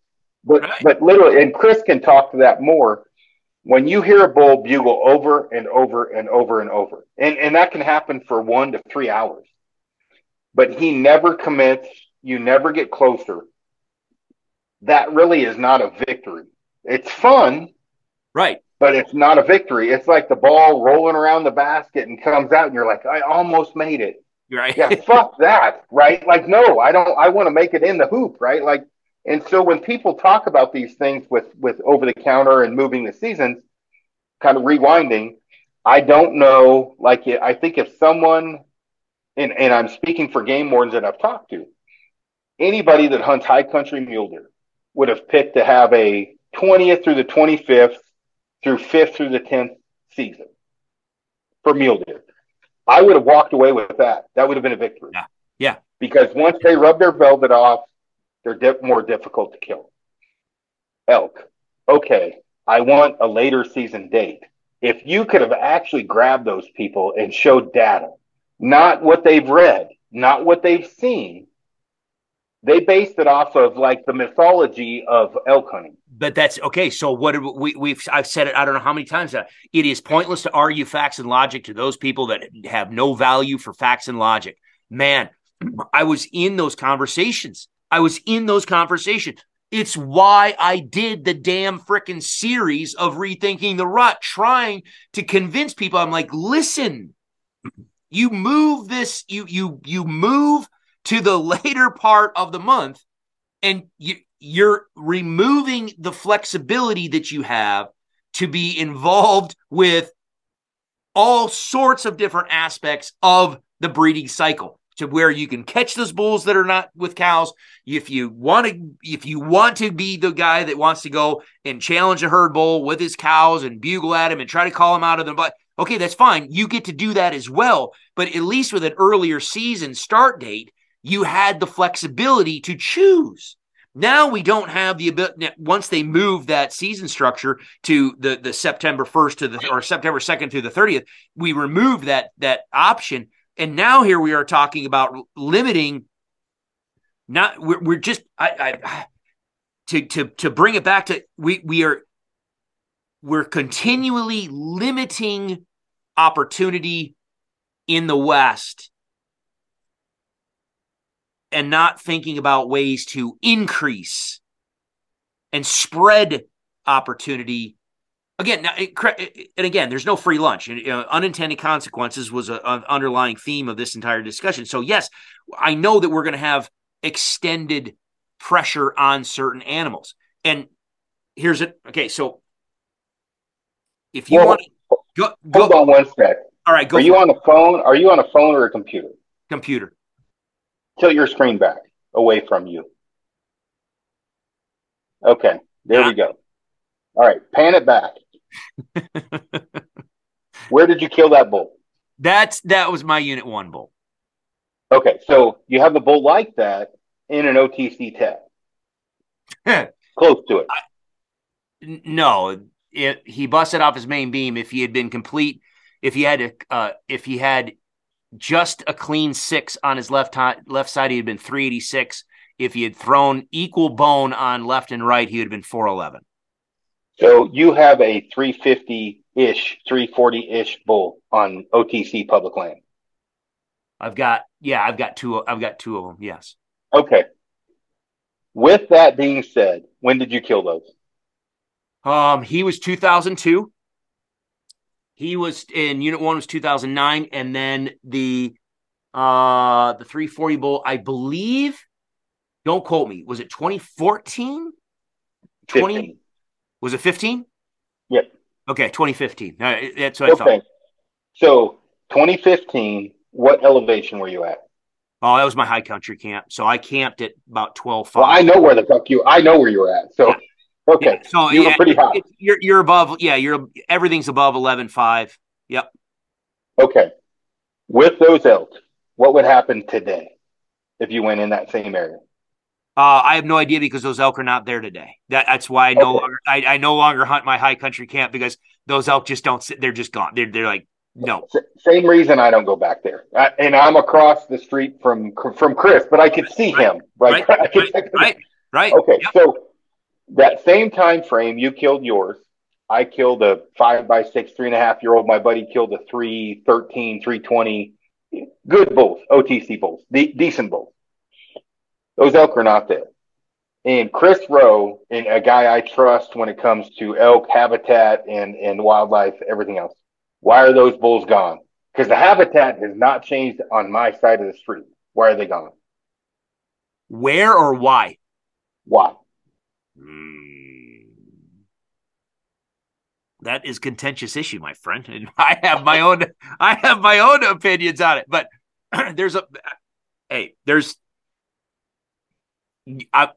go ahead. Just go. I don't want to go. That one was going to get me riled up. I don't want to go down that rabbit. You tell me. You go. Where are you going? Because I'll just spend the next 3 hours going off. Anyway. So pressure was on my side, right? Over amount of pressure. Go ahead. Okay, over amount of pressure, and then we got predator issues. We've got anyway, yes. So when I say pressure, okay, qualify what you mean by pressure. Qualify it. So hikers, hunters, predators. Okay, I'm tracking. Keep going. On my side, in that order, hikers were worse than hunters. Close, but I would say just as bad. Okay, finish your thought. I'm going to push back. I'm not going to push back. I'm going to ask a question. Go finish your thought, and then I'm going to ask a question. When I say that, when I've been in there, and there was in the honey hole of honey holes for OTC, there was 13 hikers fishing in this alpine lake pond that literally held all the elk. And those elk, when they're there August 15th and the 25th in my side, they're there the, 28th, 9th, 30th, 31st, or 31st, or whatever. They're gone because there is a bunch of jack wagons fishing or hiking. And I get that, right? It's public land, hashtag conservation, hashtag hiking, all that other bullshit. They're in there. Then more and more people have, Google Earth, right? OnX, right? They're figuring it out. They're in there. Well, there's only so many places elk can go. Correct. And so for my opinion is they go into terrain so unattainable by human, or they go to private land. Now, when you look at wild sheep, you have a lead ram. That lead ram tells the whole band of rams or whole herd where to go, right? He's kept them safe year in and year out. He passes on that tradition to the next ram, whatever. He knows how to get through the winters. He knows how to get away from hunters. He knows how to get to private land. Elk know how to get to private land and go to places that are unbothered. Eventually, if you have too many crossfitting, freak of nature, physical fitness dudes, right, that can go forever, hike, whatever, eventually those elk run out of places in the wilderness to hide. Within reason, there's always going to be pockets. A big thing in the Sangre de Cristos, or Sangre de Cristos, however you pronounce it. All the elk, bow hunters are pushing them out. The rifle hunters don't have a chance. They're all on private land, right? Pressure. Okay, well, a lot of that pressure. So if you sent in 30 experienced hunters, the pressure is down because they have a better idea of not pushing elk out. You send in 30 experienced hunters and 30 guys that just want to get out there and whatever. The outcome's the same. The elk are leaving the area. The rut domain has changed because they want to be unbothered as much as possible. Generally, that's going to be private land where they'll go. Would you agree or disagree with that so far? No, agree. Or it's going to be, or just general sanctuary areas where humans just can't go. Like steep, remote, just nasty, vicious. Yes. So in the Sangre de Cristos, great area to talk about. Correct. You will see elk in shit that mountain goats and sheep are scared of. you will see elk come out of places that are almost unkillable, and sheep will be below them, right? I mean, there's no mountain goats in the song. Well, I think there is now, but they're coming out where they're safe, right? They can breed, and it's horrible terrain. And you'll look down in the valley floor. There's outfitters and hunters, whatever, and you'll look out into the valley, private land. So they're either going to be in that private land area or up really high. In the case where you and I hunt, they don't really have that option. They got to go to private land, right? They leave. Right. They go to private ranges. Right, right. What would stop that? Well, if you are able to increase the number of private land hunts that were happening during that time, so where you remove a quote unquote artificial sanctuary for those animals, they're going to move to a refuge. If you can remove a refuge, then you keep the animals back over onto public land, or at least in those areas where they're a little bit more acceptable or accessible. I know where you're going.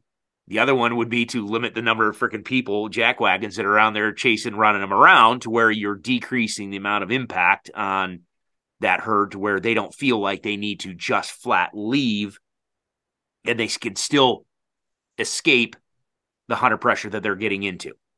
Which I'm one of the jackwagons before anybody, chimes in. I'm back there.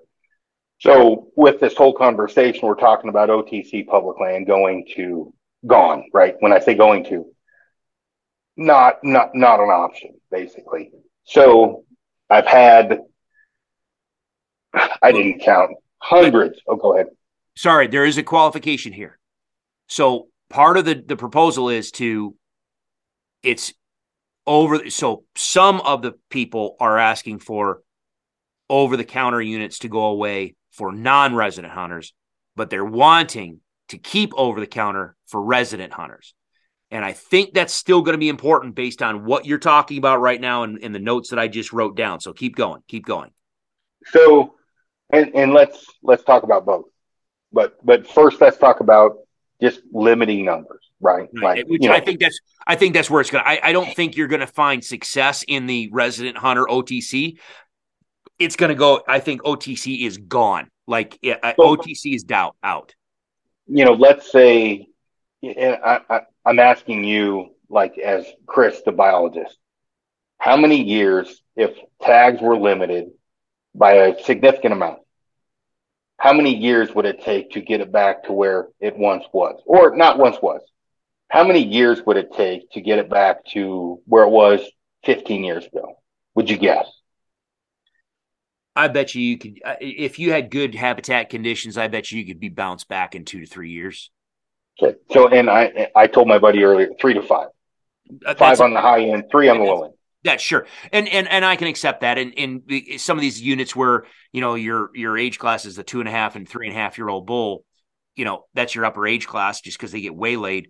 You give it 5 years, you finally get an 8-year-old bull. Okay. Now we've got a different age structure on the landscape. You've got some different animals running around. So I can see 5 years.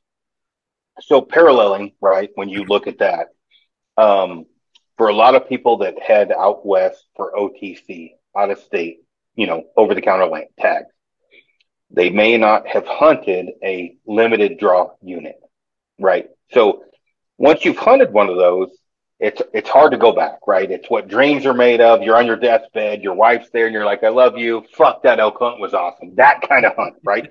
Yeah.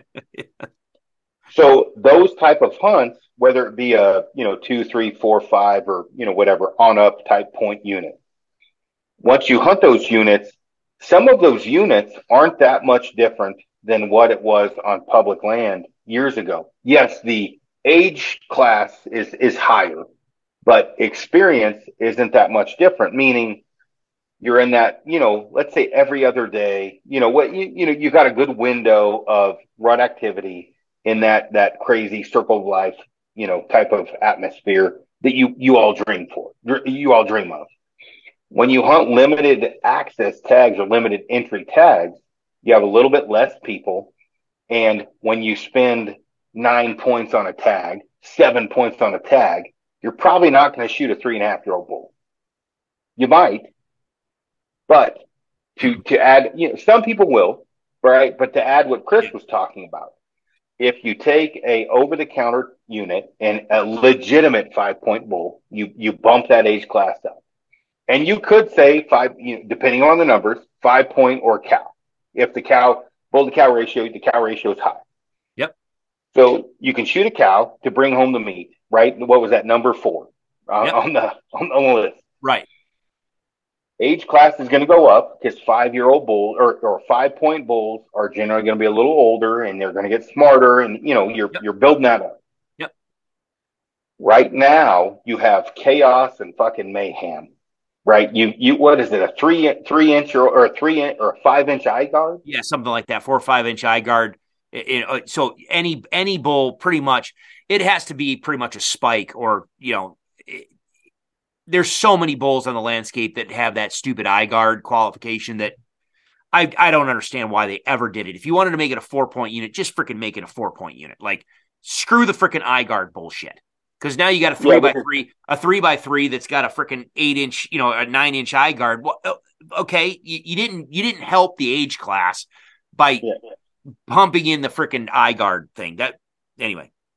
Yeah. So with that, you get where I'm going with this, right? You raise the age class or age class. You raise the point restriction, which by default kind of raises the age class somewhat, anyway.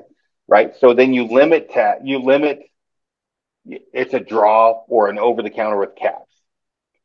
I would think in 3 to 5 years, it's a whole different conversation at that point than it is right now, because right now, OTC unlimited, there is no limit on out of state hunters on OTC right now. Right. That's true. It's equal. And people don't think about that. It is a fair game, equal playing field for in-state or out-of-state on public land. Like I said, that's unit 80 and 81. The reason why they went limited for archery is because 67 or 68% of the hunters that were down there were out-of-state hunters.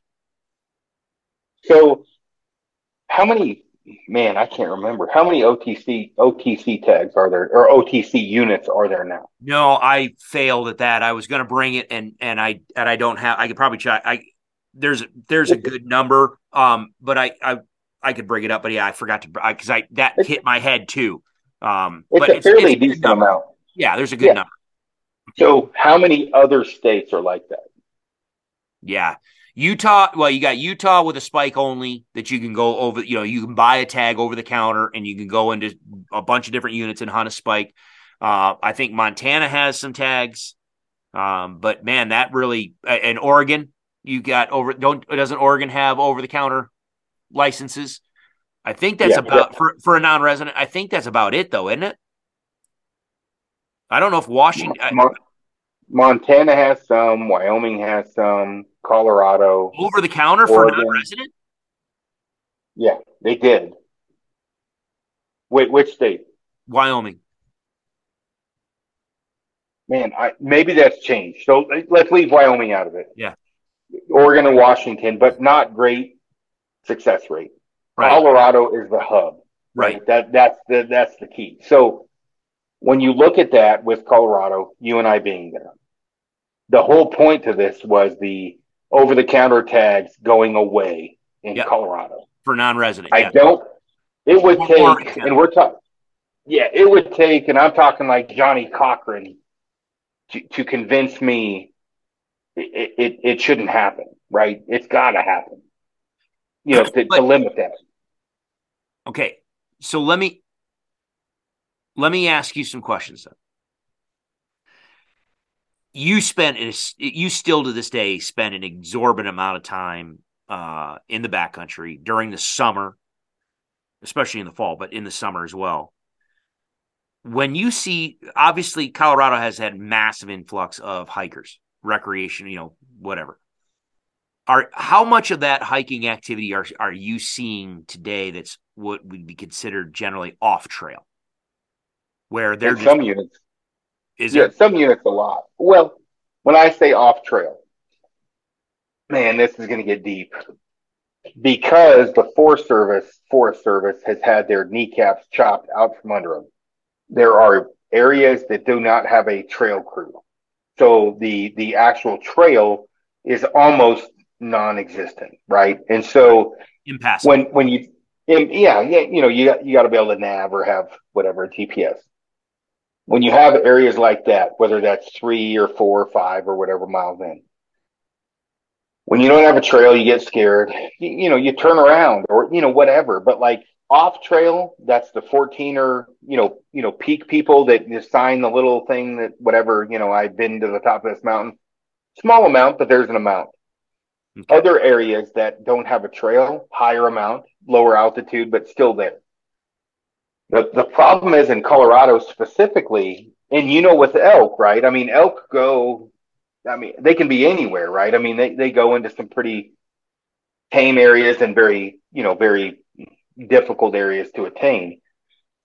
With the amount of hikers and hunters, they're getting hit no matter what. So there hasn't been as much, except in the unit you and I were thinking of, or the 3 units that I'm thinking of that affected it that much, except where the trail ends. And when I say ends, meaning it's not maintained, things like that. That portion of it, I would say, they start to disperse. Okay, so they disperse, but aren't they headed to like a peak or a lake? There's a destination, yes or no? Generally, yeah. Oh, yeah, generally. I mean, because here, there's no absolutes, but yeah, generally. Right. So when I was on that Upper Eagle River elk study, we did the study about, heavy off trail, intense off trail activity, targeted towards can absolutely drive a population almost to extinction. And the fact that cows, especially in the spring, if you're in that May, mid-May to mid-June time period when they're dropping calves and they're bonding with those calves, if you have excessively aggressive, heavy off-trail activity in those calving areas, those cows will give birth, but they will not bond with that calf, and they'll just abandon it and leave. And so we showed very definitively you can go from great cow-calf numbers and just drive them right into the frickin' dirt, okay? And that was originally, that study was kicked off because Vail Associates wanted to develop the back bowls of Vail. This is back before the back bowls of Vail were ever developed. And there were some people that looked at the study as the smoking gun of why the Forest Service should not approve the development of the back bowls of Vail, because that was a pretty sizable calving area.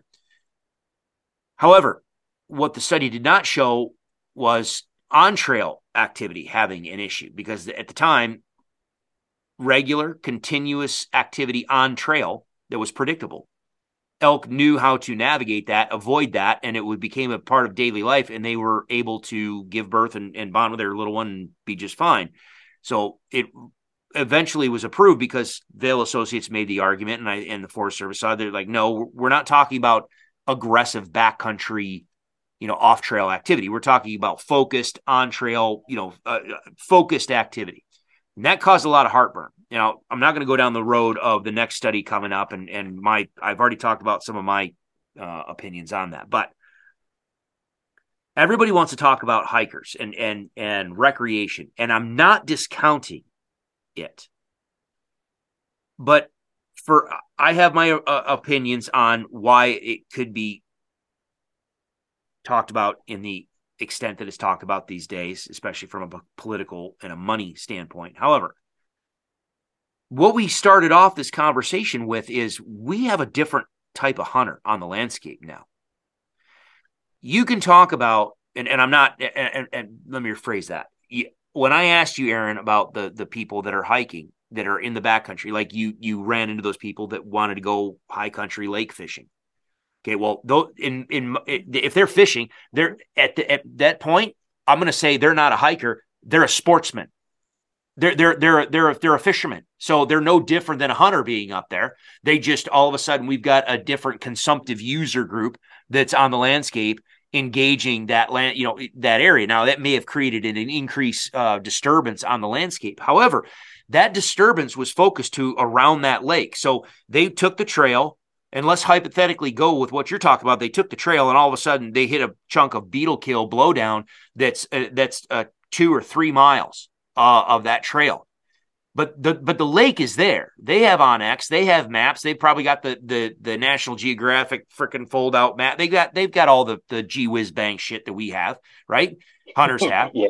So they're going to deviate from the trail simply because the blowdowns or whatever have gotten in the way. But the movement across that landscape is going to be focused, and it's going to be focused for a geographic location.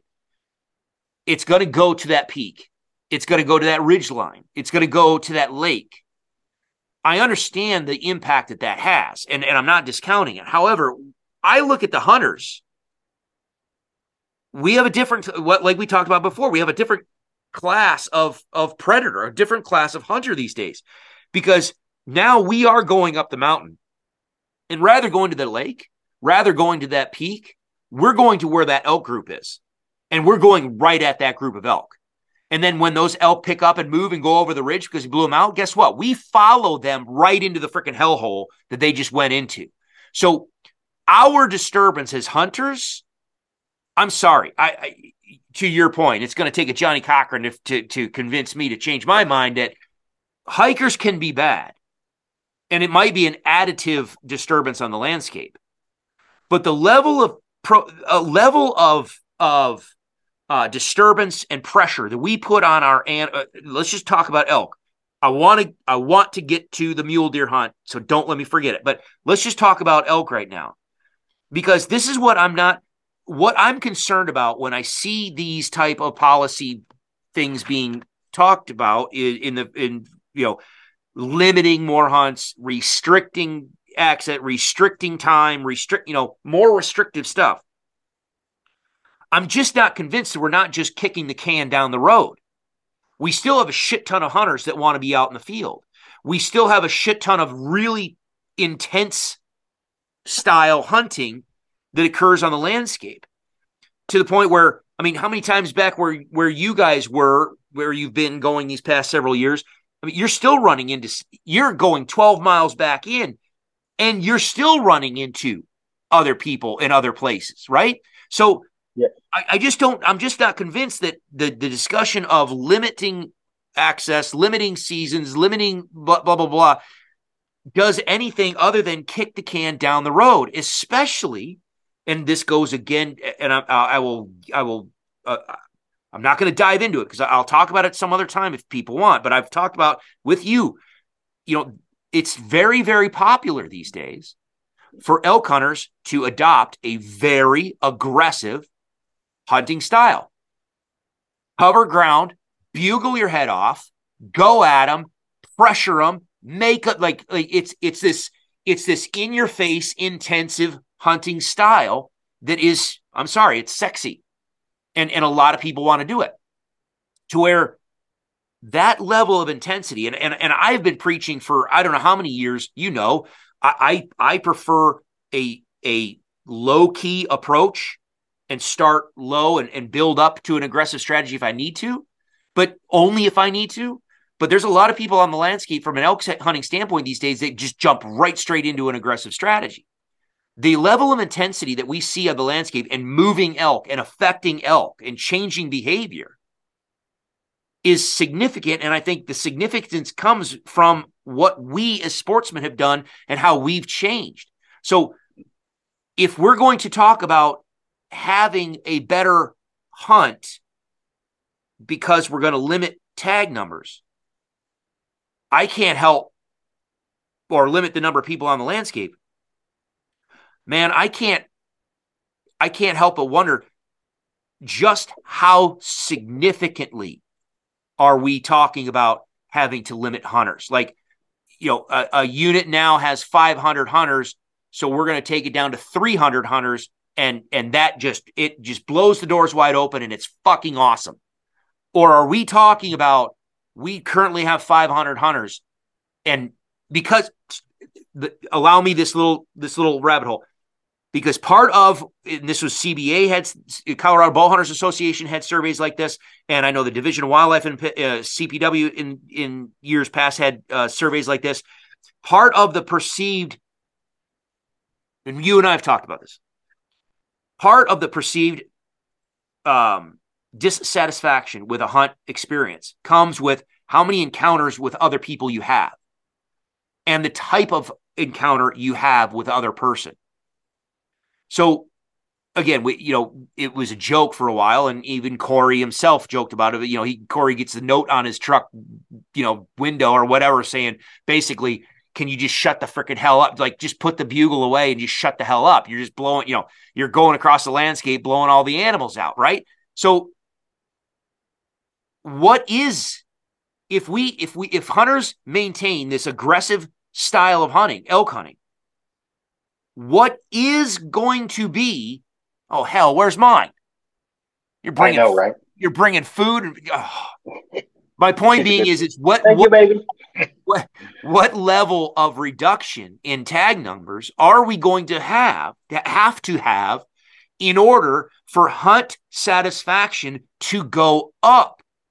Because if we've only reduced the tag numbers by, say, 20%, but we're still having 90% of the elk hunters out there adopting a very aggressive hunting strategy, did we do anything? Like, from a hunt satisfaction standpoint, did we actually do anything other than just exclude people off the landscape?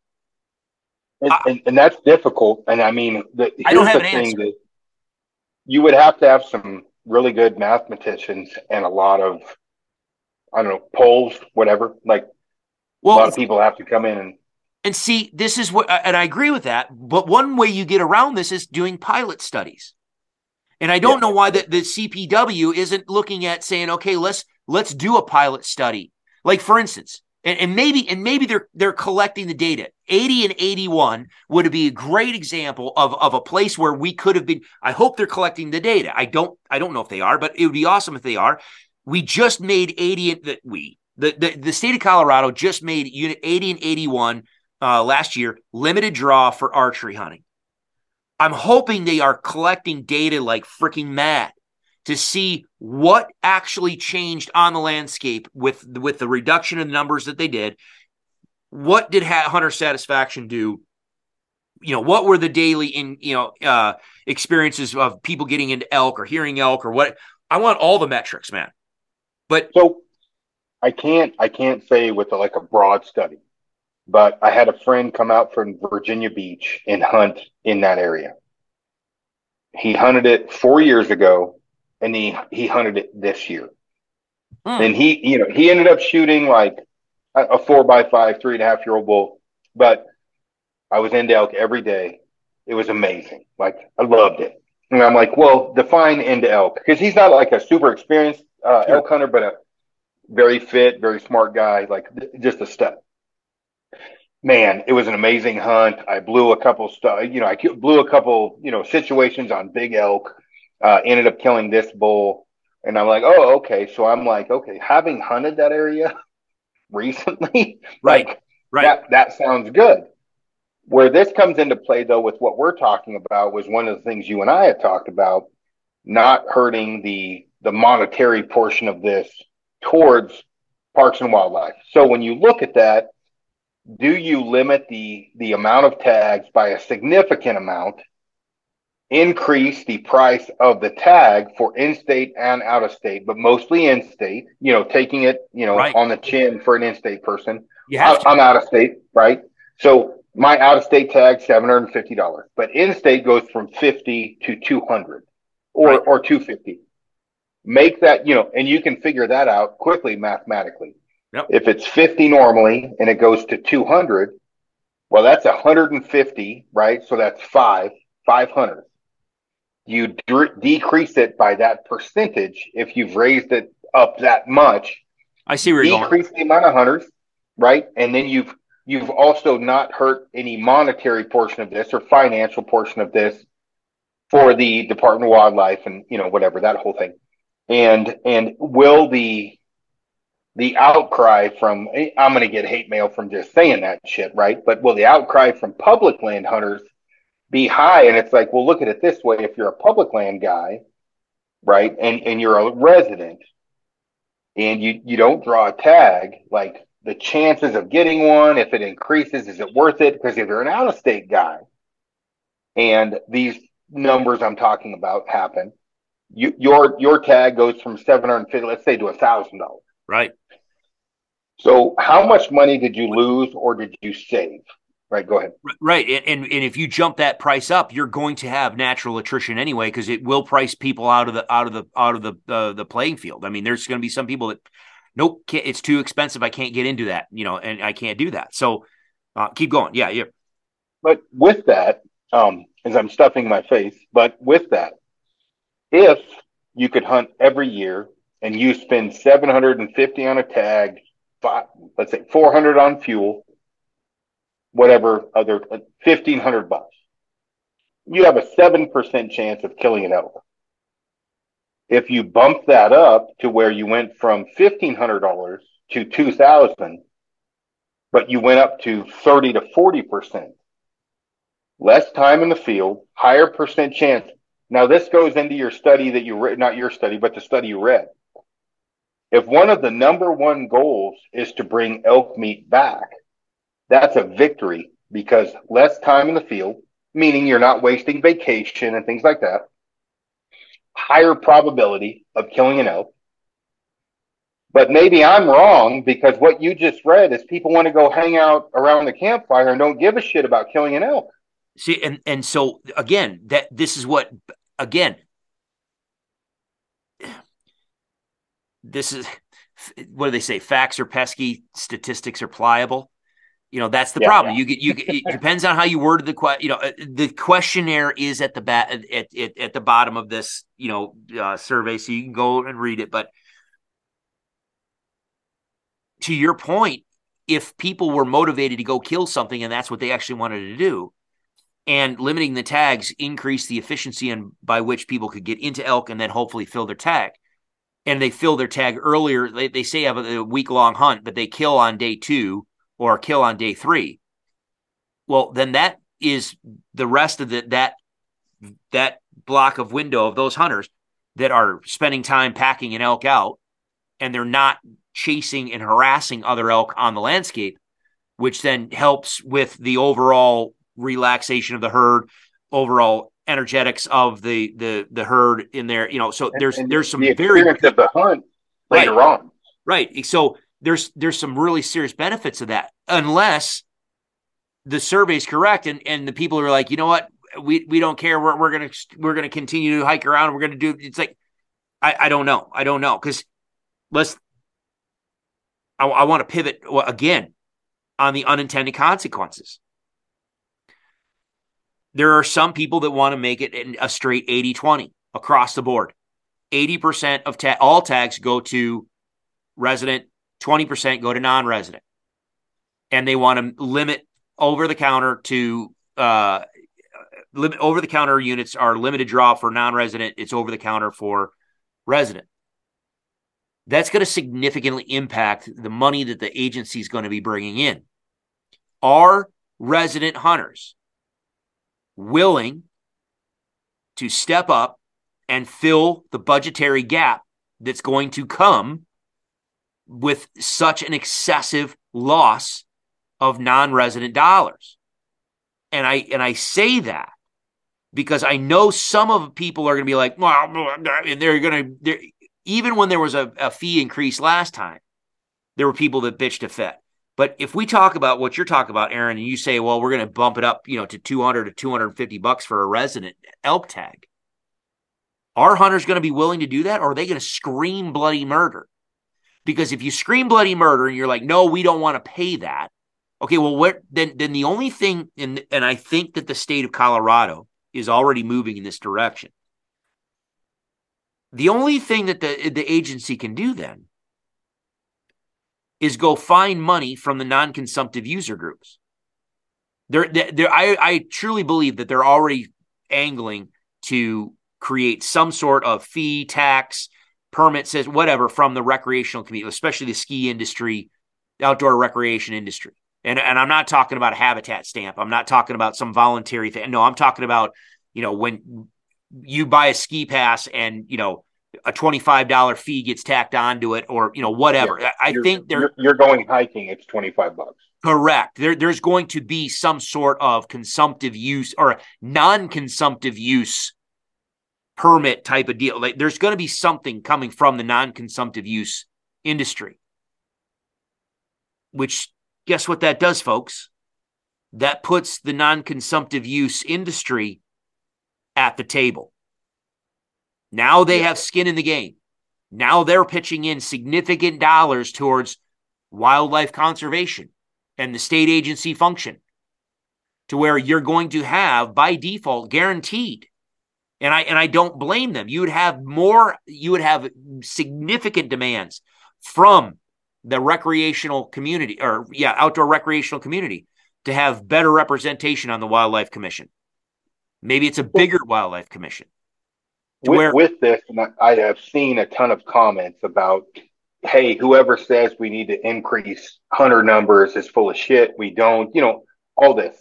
Yep.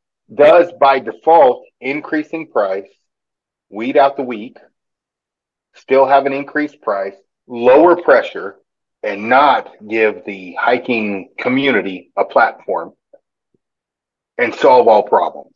Now, some people are going to be screaming at their cell phone right now. I'm not saying that's what I want. I'm just saying, think outside of the box. It has to be to have intellectual honesty in this discussion. It has to be on the table. You have to entertain. You don't have to accept it, but you do have to chew through it. So when you look at this, the best case scenario would be increasing hunters, the vote, but not increasing pressure. Increasing a price for an in-state hunter would solve that problem. Okay. Increasing the individual contribution of hunters to. Okay. If things come down to a vote, right? Gotcha. If we vote for wolves or whatever, increasing that, but decreasing the amount of obtrusiveness in the ecosystem, things like that. So, but how do how do you do that though? How do you attract more hunters into our community? Again, so you listen. I think you listened to the podcast I did. The house that Ted built. I was using the frat house analogy. How do we entice more people to come into our house? But we're saying we want you to be part of our house, but you're only allowed to participate in the backyard barbecue. Once every 2 or 3 years, and you're not allowed to use the pool or the jacuzzi except every other year. Like, how do you entice more people in? What if that jacuzzi took 10 years off your life? What if that jacuzzi gave you a once in a lifetime experience? So if when they came out, they experienced, and I'm not saying this is fact, we're just throwing shit against the wall. If the number one and two response is I want to go spend time in the woods with my family. Oh, dude, that fucked up my whole argument, right? That doesn't count. I mean, I'm out of the fucking picture, right? I don't even get to vote, because for me it was, when I go out in the wild, I don't want to see hunters or very few. I want to be into elk, and I want to take an elk home or a mule deer.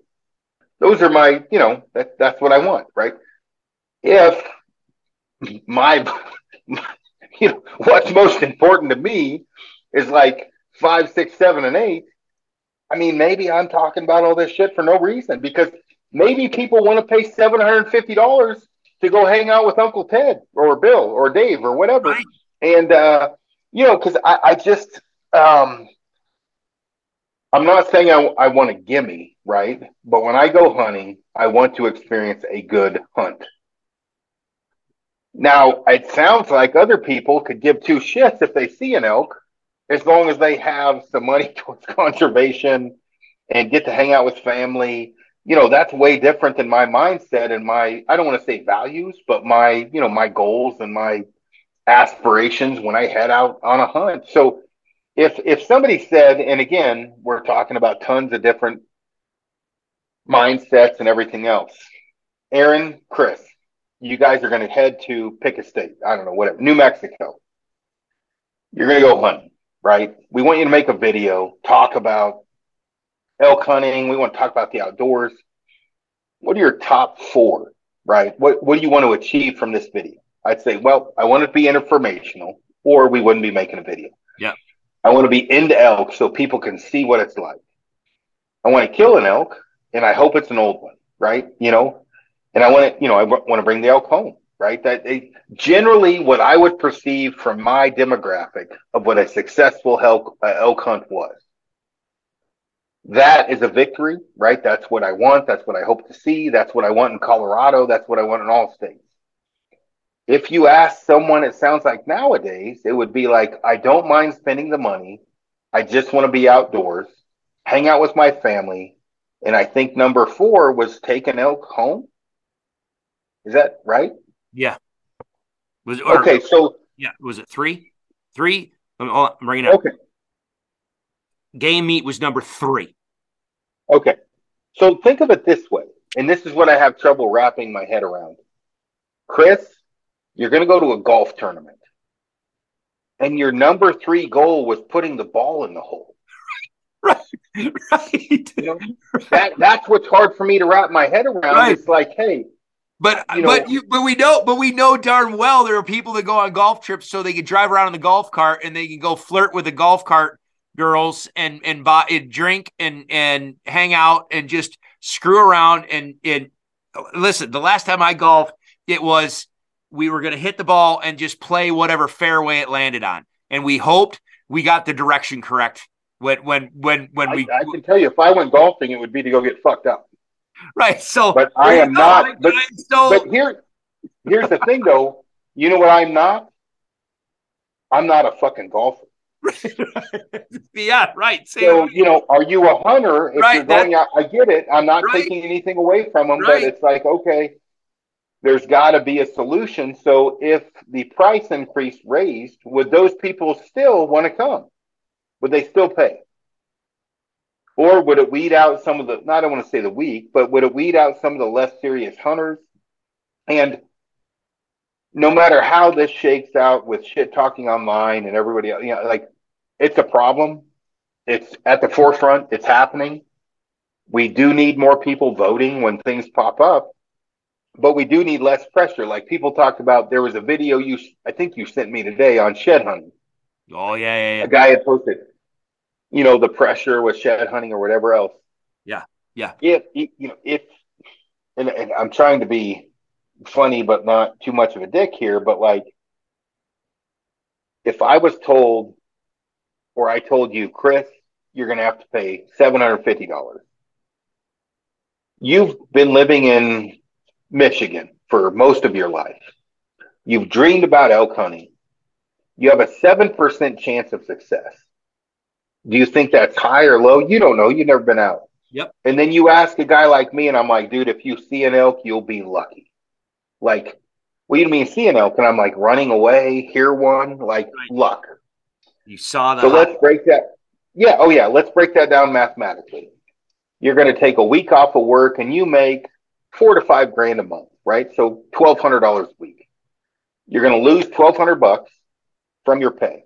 Now, you may have vacation, but then your wife's going to divorce you because you're not taking her to the Bahamas, right? And you're going to spend from Michigan, $500 on fuel. You're going to spend $750 on a tag. So at this point, we're pushing $2,500. You're probably going to get the bug. You're going to buy a bunch of gear and shit you probably don't need, or you might need. You're going to buy backpacking food. So we're pumping it up to $3,000 now for 7%. So maybe I'm wrong in the fact that the key to victory is meat in the freezer. Maybe I'm wrong, right? But if somebody sold me on that, that would be a tough fucking sell. We're talking the best car salesman in the world. Like, Aaron, you're going to drop $3,000 for a 7% chance of success. Maybe I'm wrong. Maybe the way I've been looking at this isn't right. Because with what you read off on that survey, it is different. Well, what I thought. Right. I mean, I've said it for years. I mean, I'm the same way. You know, I would always hear that, and I'd just be like, who? I can hike 365 days a year. Like, I can go camp anytime I want. Like, this, what, no, what, no. But here's the other. Okay, so here's the. I'm again, Aaron, and I hope, and we've talked about making this little thing we've got going here a regular type of deal where you and I sit and we hash through some ideas, like maybe once a month or whatever. And I'd love that. Because here's, and this has been a recent theme of mine lately. And so, I'm not going to, I just said on my podcast today, I'm not abandoning the elk stuff I'm doing. I'm not abandoning the educational stuff I'm doing. I will get to that. But right now there's things that I think we need to chew on, policy wise, advocacy wise, and the sportsman, thinking wise, to where, everybody wants to stay in this comfort zone. Everybody wants to stay in their silo, and everybody wants to just, again, with my analogy of the frat house, everybody wants to stay in the backyard at the party. Maybe coming back and forth in the kitchen to the refrigerator and getting another beer or whatever. But everybody, that's the fun place of the house. But there's a lot of other business type of stuff and other stuff that's going on in the front of the house, in the middle of the house. Everybody wants to have the stay in the easy. Everybody wants to have the fun. But if all we do is stay in our silo and we don't, like, if we just stay in the comfort, easy conversations, we're going to, it's not that we're not going to move the needle forward. We're going to lose. And so the adage it's not my quote. I don't know if it's Ronald Reagan or whoever said, but if everyone in the room is in agreement, then someone is not thinking. And if nothing else, if nothing else, then maybe what I've been doing lately with you and others is just to be the guy that sits in the room and says, all right, I'm going to play devil's advocate, or I'm just going to take something and I'm just going to chuck it in the mix, and they're like, all right, chew through it, because this is also there. Because I can't help but wonder two things. And taking and I don't know how the agency is going to manage this, because taking a lesson from the playbook of Arizona. Okay, so we make all non-resident hunters limited draw. And we significantly make it limited draw. I know for a lot of fact that if you see what happens in Arizona, one person draws the tag and 5 other guys show up with them. And those 5 other guys are on the landscape. Those 5 other guys are going over. There's 2 guys going this way, 2 guys going that way, and these guys are going to go over here. And these guys are scouting. These guys are calling. These guys are locating. These guys are. So you can have a limited number of people that actually have a functional tag. But I can absolutely see, especially given what this thing says, where I want to go spend time with family and friends and just go spend time in the outdoors. Fine. So it turns into a non-resident has to draw the tag every 3 years. There's 3 of us. So, Bill draws 1 year, Tom draws the next year, and Larry draws the 3rd year. But guess what? Every year, all 3 of us are going out. And while Bill and Larry are over here, I'm going to be like, are we actually going to limit the number of people that are on the landscape in the unit, or are we just going to limit the dollars that are brought in to the agency? Number one. And number two, have we not just brought, like you said something and it sparked a thought. You don't want to run into other hunters out in the field. You don't want to run into anybody, right? Well, not anybody, but a lower amount. Correct. Can I rephrase your statement? You don't want to be negatively impacted by other people. 100%. Like you could see them out there. If they're not screwing you up, who gives a shit? You know what I mean? Yeah. Like if I'm into elk, and this goes back to what our conversation was on our latest marathon, in the fact that if we had more animals on the landscape, and we had better habitat on the landscape to where the elk didn't have to take these massive movements to refugia, and we could get into elk more, I wouldn't care if I ran into a hunter down the ridge, because I've got elk over here bugling that I'm going after. And guess what? I don't have to worry about him in my back pocket, because he's got a group of elk over there that he's going after. We all have our own elk, and we could go out the landscape. So I don't necessarily care that I see hunters on the landscape. What I care about right now is, if I see a hunter on the landscape, I know I'm in direct competition with them because the elk numbers are low, or they're quiet, or they're, whatever's going on. Is all of this, and I'm gonna say this, I'm gonna ask this question, and then I'm gonna answer part of it. Is all of this simply the result of what we've been doing on the landscape? I mentioned before the fact that the sexy way to elk hunt these days is that aggressive elk hunting style, which ends up being very intrusive, not only to other hunters on the landscape, decreasing their satisfaction on the landscape, but that very intrusive, aggressive style is very significantly, it impacts elk behavior significantly and almost immediately and drastically. So has the culture of the very culture of our elk hunting today simply exacerbated this entire thing? Because would we let me rephrase it? Would we be, and this is point blank, I'm gonna punch you in the freaking skull. Would we be here today if we had a less intrusive style of hunting, and or how about this one? We had a deeper sense of moral duty to other people on the landscape. Like we intrinsically were just more considerate of other people out there and their experience on the landscape and how we might be affecting them. Now, some of that, though, would be knowledge. Some people don't know that they're intrusive or doing the wrong thing.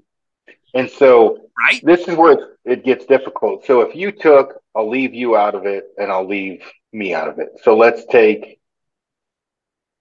to elk.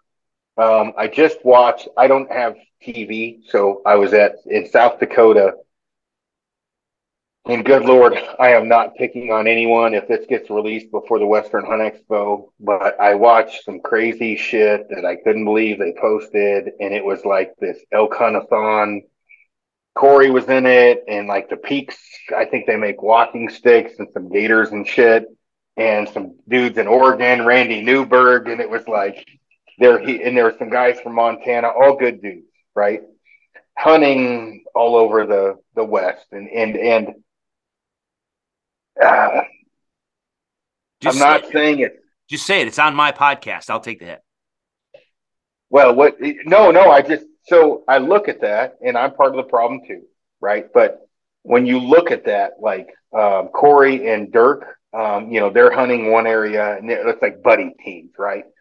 And it's like, okay, they're selling a dream, which I love, right? All those guys are good guys, right? They're selling the Primos thing 100%. 20 years ago, right? 100%. 100%. Now they're on public land. The one thing that's left out with some of that is the experience, right? Corey Jacobson's hunted elk since he popped out of the womb, right? His dad's Rocky. They had elk calls or whatever.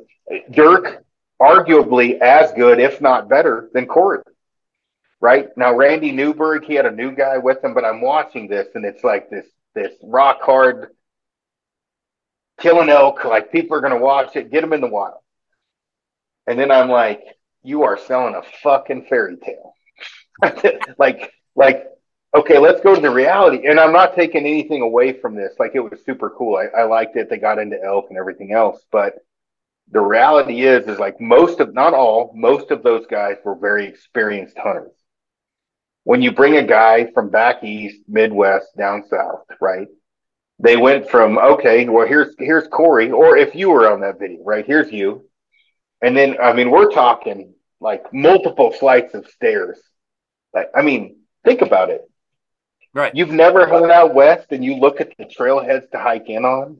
You're scared shitless to backpack in. You don't know anything about elk. You just paid $1,000 in Montana, 750 in Colorado. They're selling a dream. It's awesome. It's great for marketing. They're selling products, right? They're wearing fucking these gaiters and shit that makes no sense to me because it was sunny out. They're using walking sticks. They got backpacks on. Where Gritty Bowman, Brian Cole, the guy I partnered with before, he's out there. He's into elk, and it's like, you know what? All of you left out is these motherfuckers live out here in elk with inside intel. Right. They know what they're doing. The other guys come out, they're screaming on their bugles because they think that's what's right. They're obtrusive to elk. They're running away, right? They're blowing out the herd. They're scaring all this off with, in most cases, a 7% chance of success. So when we talked about like lowering numbers, like, does that help? Is it, you would have to go to a 5-point unit. I agree with you on that. You'd have to bump up in-state price of tags. You'd have to lower out-of-state hunters, I think anyway, right, to make this all work, or I just don't think it would work. It would be a very short-term success and a long-term defeat. And that's what I'm worried about. We've seen the unintended consequences already from. I think if people were honest about it, I think the bulk of the hunters were honest. Maybe based on this survey and other that was like one part of the stat. We didn't even dive into the whole survey. The hell was my point? Son of a bitch. I don't know, but let me take over for a second. Go for it. Yeah. I try to parallel all these things. It's been the worst winter in Wyoming where I'm at than they've had in decades.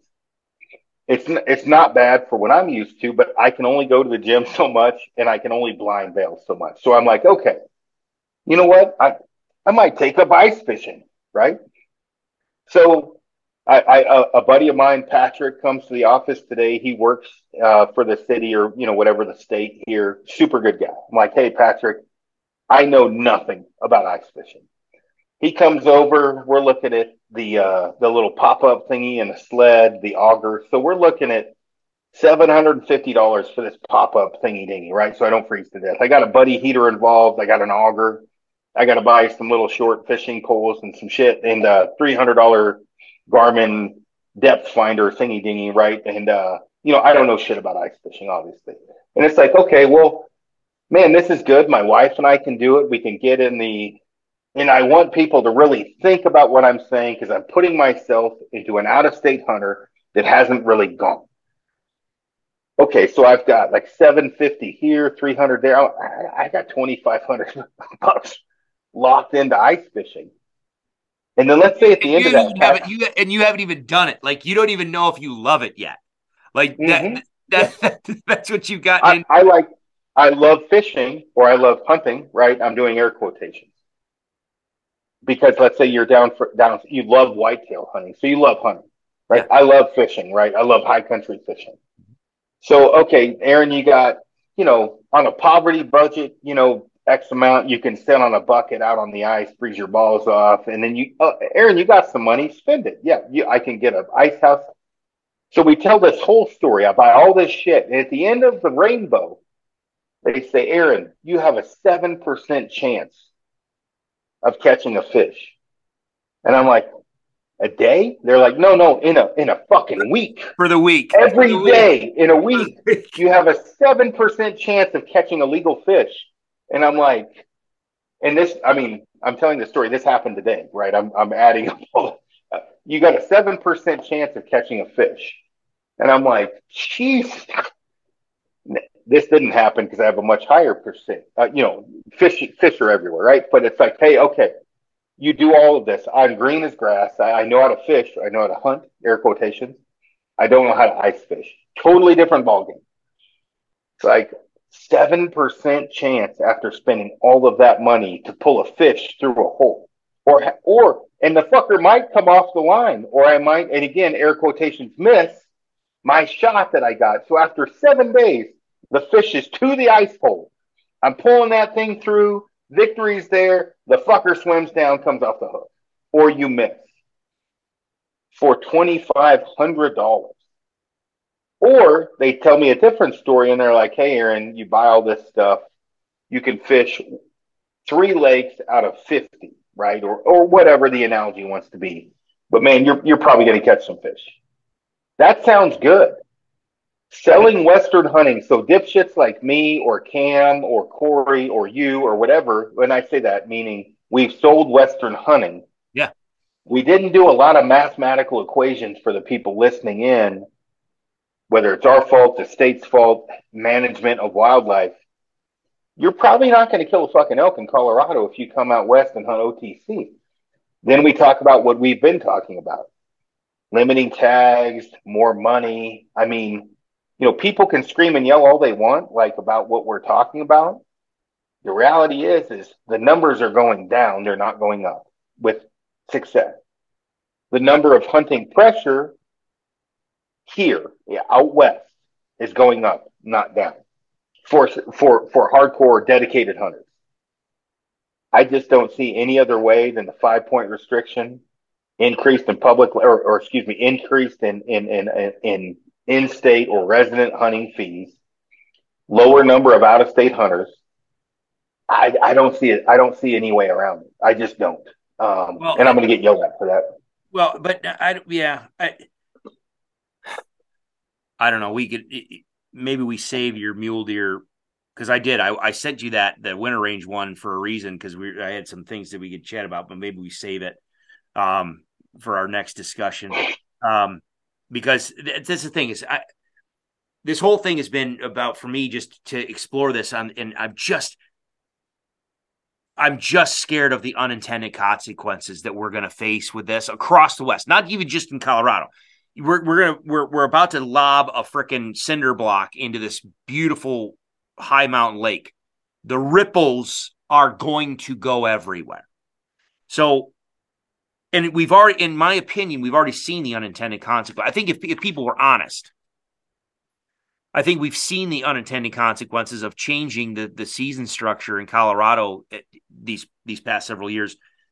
Just in the sheer fact of, opening weekend now starts Labor Day weekend, and the absolute sheer number of people in the field, recreating, hiking, leaf photography, whatever. All of the people that are in the public lands on Labor Day weekend, that's our opening weekend. And then right on the heels of that being our first opening weekend, which is a long weekend, so everybody, their brother's uncle is out. We roll directly into muzzleloader season, which then just continues that exacerbation of the disruption of the early part of the season, to where it literally gets pumpkin army, right? Right, to where it literally it really has gotten down to, this is my personal opinion, we have significantly degraded the hunt experience of the first 2 weeks of season, and which then just predisposes the last 2 weeks of season probably going to be better to get on animal, which then predisposes everybody's going to stack in on those last 2 weeks of season. It's like, I don't think we moved the needle and gave ourselves a benefit. I think all we did was we traded evils. That's all we did. We traded one value set for another value set and ended up in the same damn place. And that's what I'm worried about in this case, because, and I'll let people listen to our, I'm going to release this discussion after you guys release our conversation. We have decreasing elk numbers. If the agency can only manage the numbers of animals. They cannot manage the habitat. That's the federal lands type. You and I spent a good amount of time. Well, in that one, we spent a good number. Chris Rowe, spent a good amount of time pissing people off. I'll own that one. But we spent some time talking about. Hey, again, I'm going to throw the question out there. I'm going to send something out there. I'm going to let you chew on it. It might be a big honking bone with a bunch of gristle on it. Freaking chew through it, damn it. I want to see what you have to say out the other end. So I'll let people listen to our discussion. But I made the case in our discussion about we need to start, rather than looking at what's going on from hunter pressure and restricting access and restricting numbers, restricting people, blah, blah, blah, blah. I think if we could shift the narrative and start putting more focus on, can we just start growing more elk? How about we start working with our federal land partners and really making concerted effort to start growing more elk? Better improving the habitat on the landscape to where the habitat on the public lands is better than the habitat on the private lands, to where the elk are less likely to want to move by themselves. You know, I know it's it's a big ask. I know that it is, but that route of discussion and that level of intellectual engagement actually moves the needle of increasing the health of our ecosystems, increasing the productivity of our public lands for producing game animals, which then, again, I made the case with you that the carrying capacity of hunters is not a regulatory mechanism. It's a critter mechanism. Our habitat is critters. If we had more critters on the landscape, we could have more hunters on the landscape that would not be interfering with one another, and we would not have a degraded sense of satisfaction on our hunt. I just feel like these type of discussions, and I know that this is where it's the entire West is going to move to, but I just feel like these type of discussions are nothing more than kicking the can down the road on a slow decline. That this plane, the engines died, and we're just slowly coasting into the dirt. Let me, with what you said, there's validity to that, but let's take Unit 43 for elk. I don't give a shit. It's fucked up, right? It's a horrible unit now. At one time, it was amazing. I'm going to use 43 maroon bells. You can't shit by the lake, right? You got to pack it out. It's insane. So Unit 43, and it's OTC, right? Public land. So where I would push back on you, if that's OTC, public land, unlimited, right? I'm going to pull these numbers. These are straight out of my ass because I just don't know how many people. I know how many I've seen back there because at one time I hunted that. Now it's, crazy. If you had, I don't know, 1,000 people that hunted that for archery, and you cut that down to 500, with what Chris said, would that make a difference? Because the 500 are still hardcore hunters, right? Meaning there's still a large amount of pressure, right? Whether if you went from 1,000 to 500 at face value, that's got to help because you're dropping it down by half. Now we'll just take the mathematical portion. For in-state hunters, that was $50. Now it's $100. We've made that up, right? So, we got the money back. Will it be kicking the can down the road to a certain degree because of, what you would need mathematicians and different surveys and everything else? We've dropped it by 500 people. It's got to get better.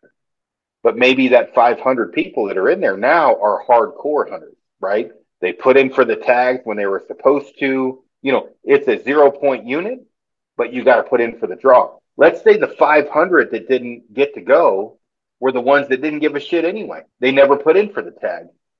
At that point, with what you're saying, nothing has changed. Yep, nothing at all. You didn't move the needle at all, except gave up a shit ton of money.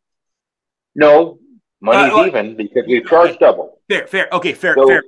So all you've done, that's fair. All you've done is excluded a group of people from being able to go.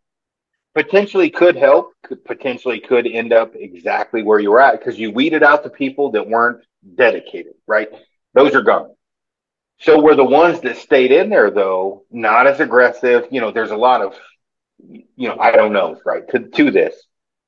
Now, though, you've got half the people that aren't contributing to, even though, whatever, to the local economy and all that shit, right? Like it sounds like the other 500 just came to drink beer and fuck around anyway, right? So they are helping the economy. Right.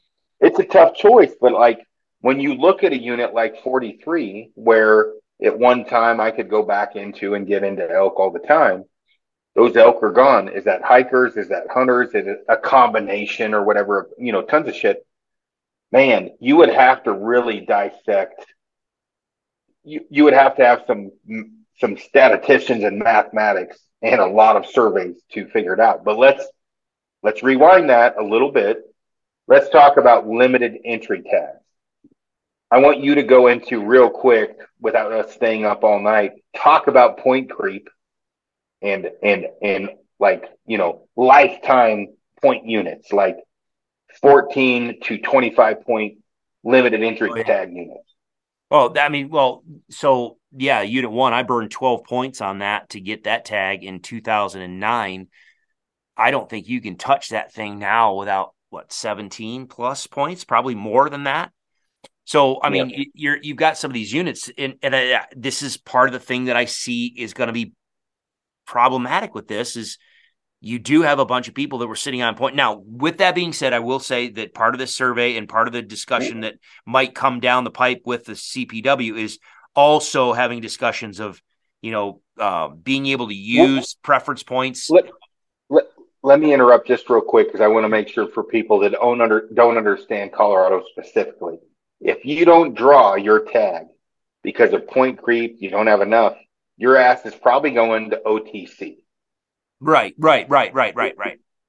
And so if you have at least as it sits now, yes. Right. So, which is what I'm going to lead you into after this. So if you have 18 points, you've got a chance, or you're waiting for the 20-point unit. You cannot split points in Colorado. You can't share points. You got your points and whatever fairy dust that's rubbed into that fucking algorithm. I don't understand. Because you can have 22 points and put in for a 22-point unit and not draw it for another 5 years, right? It's not guaranteed. Right. The demand, the number of people that want that tag far exceed the number of tags that are available. And the people that are putting in for that tag have a bunch of points that could draw it to where they are just moving that sled. They're just pushing that sled. What are those fitness sleds in the gym? They're just pushing it, and they just keep pushing it. If you guys are pushing, everybody's getting one preference point a year. You're all moving at the same pace. The only time you're going to draw that tag is either on a random draw. If there's a hybrid where you get a lottery, if you will, that's great. But if not, the only way you're going to draw the tag is if everyone else that has more points than you has either given up or they've drawn the tag and burned their points and they're out. They get out. They're no longer in front of you. You're not only pushing the sled, you're also stacking a 45-pound plate on it every year. There you go. Yep. So what would you say the decrease in hunting pressure in OTC if the Colorado, it's now the Parks of, I got to wrap my head around, Parks and Wildlife, CPW. How much would you say the decrease in OTC tags would go down if there was a way to get rid of points? And would that be kicking the can? Because once they drew, now they're going to hunt OTC the next year after they draw. And hypothetically, let's say we opened all units up, get rid of the points, and I don't mean get rid of them fairly or relatively fairly. And then the entire state goes to a different system entirely. Because like right now, if you took however many people are trying to draw, let's pick what's the most coveted unit, 2? 201? 2, 201, 10, and then Northwest, probably 2, 2 or 1. 2 or 201. Yeah, probably. Let's pick 201. You're out of state, it's $750. And I'm not saying you should do this, but it's $750 if you draw the tag. It's whatever amount to put in for it. If there was a check box that said you increase your chances of drawing this tag for $250, would you like to enter that? How many people do you think trying to draw that and get rid of these points would enter it? I don't know. Go right straight to Wyoming. Wyoming offers that option where you can have the preferred, you could bait, what is it, double, like almost double the non-resident tag. You can pay more and be put in a different pool I don't know how popular that is. Which I don't know, but years ago I thought that was shitty. Now I'm like, right. that makes a lot of sense, right? Right. So Trust me. I mean, you and I are. This is the thing. We're having these conversations now, and I'll tell you right now. The younger me, 10 years ago, 15 years ago, 20 years ago, I'd be sitting there going, are you freaking high? Like I would not, I am not the same person today that I was back then. And I know, so I don't even have my head wrapped around what I want, what I don't want, and what I can advocate for. I mean, like all of this is changing to where it's like, we are in a different landscape. It's not the same place. This is why people, ask all the time, do you miss Colorado? No, because I didn't leave Colorado. Colorado left me. Like it changed the entire the landscape, or the social landscape of the state completely changed. And it was no longer what I identified with and valued. Quite honestly, Western public land hunting, I really am sorry to say, for me is doing the same thing. It's changing, and I just don't know if it's changing for the better. You know what I believe me, I get it. And when I say this, and I the Colorado Parks and Wildlife do need more money. There's going to be people screaming it every part of this conversation we've had, right? There's going to be people pissed no matter what. One of the things I'll say before I move on is, if you're screaming at the microphone, computer, whatever, about our solutions, do you fucking have one yourself? There's number one. Like, first of all, this is just nothing but a mental exercise to get you to freaking think and think about things that maybe you didn't think about and just really chew on. So if you can't handle the same conversation Chris and I would have around the campfire, right? If you can't handle that, your safe space is over there. We ain't just go. When you're ready, come back to the big boy table. So, and when I say that, I'm going to give you an example. They're talking about raising money for this. Fuck that. It's my right to go hunt in Colorado. I'm a resident. It is. And it's fucking horrible on OTC right now. So unless you've got some solutions, we're just throwing shit against the wall, having a conversation about and I am not born in Colorado. I moved in 2007 to Colorado. It's horrible for our value set, because if you want to go camp and you just want to go have fun with your family, it's fucking awesome. It's like, there you go. Well, I look at this with everything we're talking about. You have all the limited entry tags and the point creep and all that. I think that a lot of people would find a way to get rid of points. So let's say So I got off. So in the discussion coming up, some of the proposals do talk about adjusting how preference points are managed. Whether or not we go back to whether the state goes back to the offering a preference point banking type of scenario, which I loved. Obviously, it doesn't help me now. I burned all of my points, but I liked the banking idea. I understand there's short-term costs, but maybe long-term benefits, blah, blah, blah. There's also an idea about whether or not you can average your preference points across a group share the preference points, which I think the state is going to have to get damn creative on what they do. But again, there is no free lunch. This is where unintended consequences be. There's going to be costs on everything you do.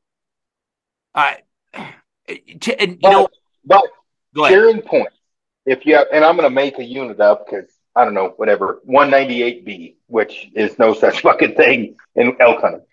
198B, my buddy in, I don't know, whatever, Illinois, has 18 points.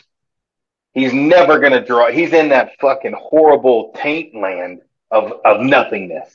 Everything less. Jesus, I got 7 extra points than I need. Right. Everything more, he will never, ever fucking attain. He will never get to it. So he says, hey, Aaron, I've got 17 points. And I'm like, shit, dude, you can draw unit 175017 with 6. Jesus, dude, next year, you, me, and fucking Chris can draw that thing. Dude, we'll help you out. Right. We're going to trade. We will get you an elk first, and then Chris and I hunt after that. Right. We're going to split those points. You'll help us? Yeah, dude, done deal, 100%. Handshake agreement. 100%. Fucking 18 points off the fucking board right there, multiplied by fucking thousands of guys. Because if and I mean, this is realistic because I guarantee Chris and I would do this. Exactly. How many fucking people are going to get rid of pipe hitters, get a hold of pipe hitters out west to say, I've got 21 points. You want to half them? Yeah. We can go hunt 61, 76, 49. And oh, you know, the greenhorn gets to shoot first. And I'm like, well, fuck it. I live out here. Right. Hell yeah. Oh, I can stay all month. You got 7 days and I'll stay here.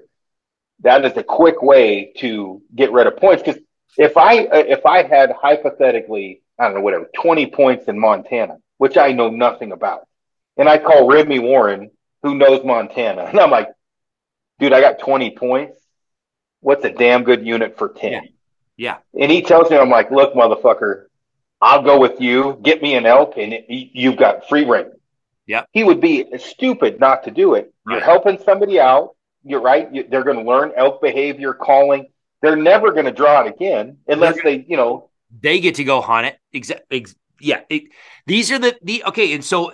But there's somebody screaming at the phone right now saying it's not fair. You know, I don't have the opportunity to do that. Why should you? Like, it's just, you know. I don't have a 10-inch fucking dick, right? Life is not fair. There's got to be a way that you have to, there's got to be something that's the lesser of multiple evils. Right. I don't know, man. I don't know. I mean, what is shit? We've been on here for a little bit. Well, if you need to go, I'm just saying. That's the problem. Damn it, man. I knew this was going to happen. So when I knew this was going to happen, I'm like, fuck. It's going to be 2:00 in the freaking morning. What time is it now? For me, it's 11:11. So we'll just give it a few more minutes. There you go. With the possibilities of what, you know, point banking, but point sharing, whatever you want to call it, right? Would that be kicking the can potentially if you found a way, in my opinion, and again, deep thoughts from a shallow mind on a squat rack, right? Like shit goes through my mind. If you true 5-point bull, right? That was kicked into effect. Then you had some price increase for in-state, limited out-of-state for, you know, and then you got rid of the points, right? So a ton of people that were normally hunting public land hunted the limited entry units. Mm-hmm. And then you had an entire coming to Jesus restructure of the entire state. So once everyone's points were burned, which I think would be within 3 years if you did that system, or most of them. Yeah. With point sharing and everything else. Would you then say there? So are you saying that there would be no more point system in the, like, no more points are given to anybody? Everybody's going to basically no more preference points are going to be given. And we just have to burn through all the people that have the preference points. And then it goes to a lottery system. Yeah. So, I say lottery. Something like that. I would have to do more research, but something to where a random draw for every unit, which spreads the wealth. Right. So if you're in a random draw for unit 2 after the dust settles, right? Like it's right. Okay. You're going to have a ton of people you put in for unit 2. You've got less of a chance because there's more people, you know, in the tumbler. But you and I know of a 4-point unit that's amazing. We're going to put in for that unit.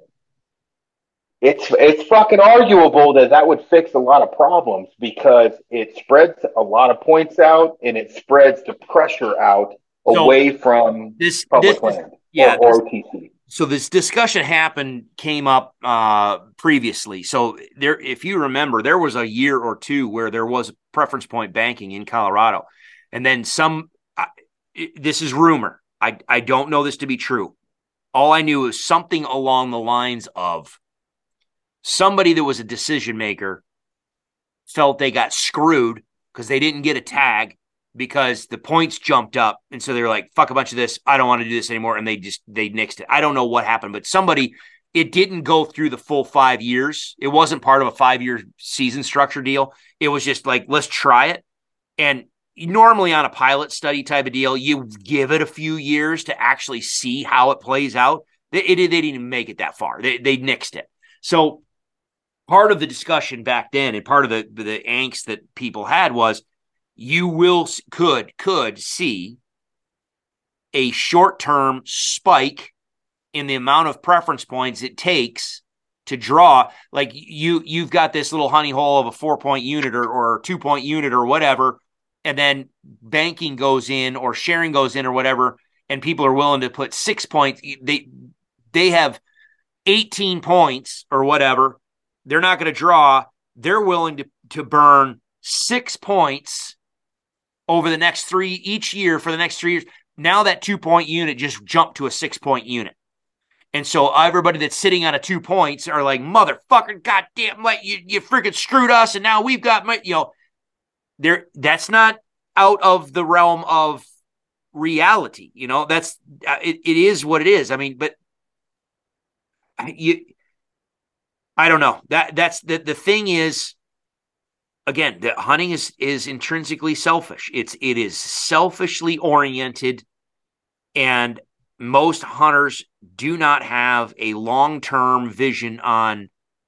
Well, and I can't blame them, especially when you start getting up there in years, and you've been putting in for 15 plus on year, preference points. You're like, I don't know how many more years I have, and so I want to be able to use. I don't know. Go ahead. So, and I'm only saying this because in the last 2 to 3 weeks, I've probably gotten no less than, when I think about this, 10 phone calls of, I have this many points. Half of those are, I'm never going to make it. Yeah, right. What's option B? And option B is like 6, 8 points. And they're like, so I put in an extra 12 years. I'm like, well, you fucked up, bro. Right. Like, I don't know what to tell you. Right. I didn't put you in this position. What are you looking for in a hunt? I don't know. And it's like that mental block of, I put in for 20, I need a 20-point unit. Right. And I'm like, well, fuck my life, man.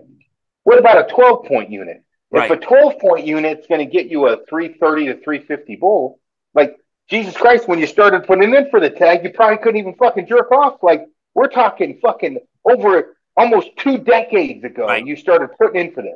Right. And well, and quite likely that 12-point unit is going to yield you the exact same damn level of bull that you would likely get if you went to the 20-point unit. And I would say more than likely, like, right, almost definite at this point. Right. And so, and I've been in 2 and 201. I don't fucking like it. So I will preface that. I am not, that is not my cup of tea in that terrain. It sucks balls. It's fucking horrible for me. I am not a 201 guy. And my friend and one of the landowners I have out here, he loves it. He's one of the guys that got he's hunted up in 201 long time. Helped people, literally worked up there as a guide. He actually got one of the raffle tags, the governor auction elk tag, and actually killed a 400 and change bull up into, I mean, like, he loves that place. That is it. I mean, he just goes up there in September just to go experience, like, so it can be everything that any, like you just said, has no appeal to you whatsoever. Yeah, look at me, and everybody has it. And I don't even know why this is important, but it just struck me, because look at me with my hunt this past year. All these other places I was, higher elevation, got into some elk, not even any remotely what I was looking for. And then I talked to you.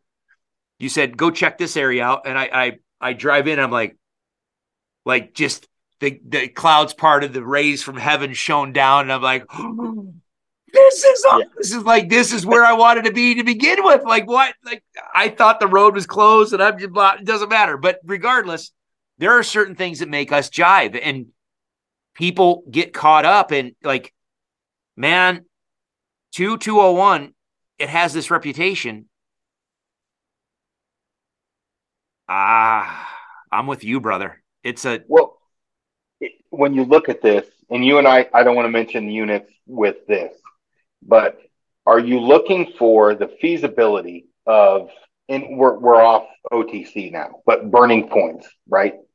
So are you looking for sheer numbers and rut activity, right? Okay.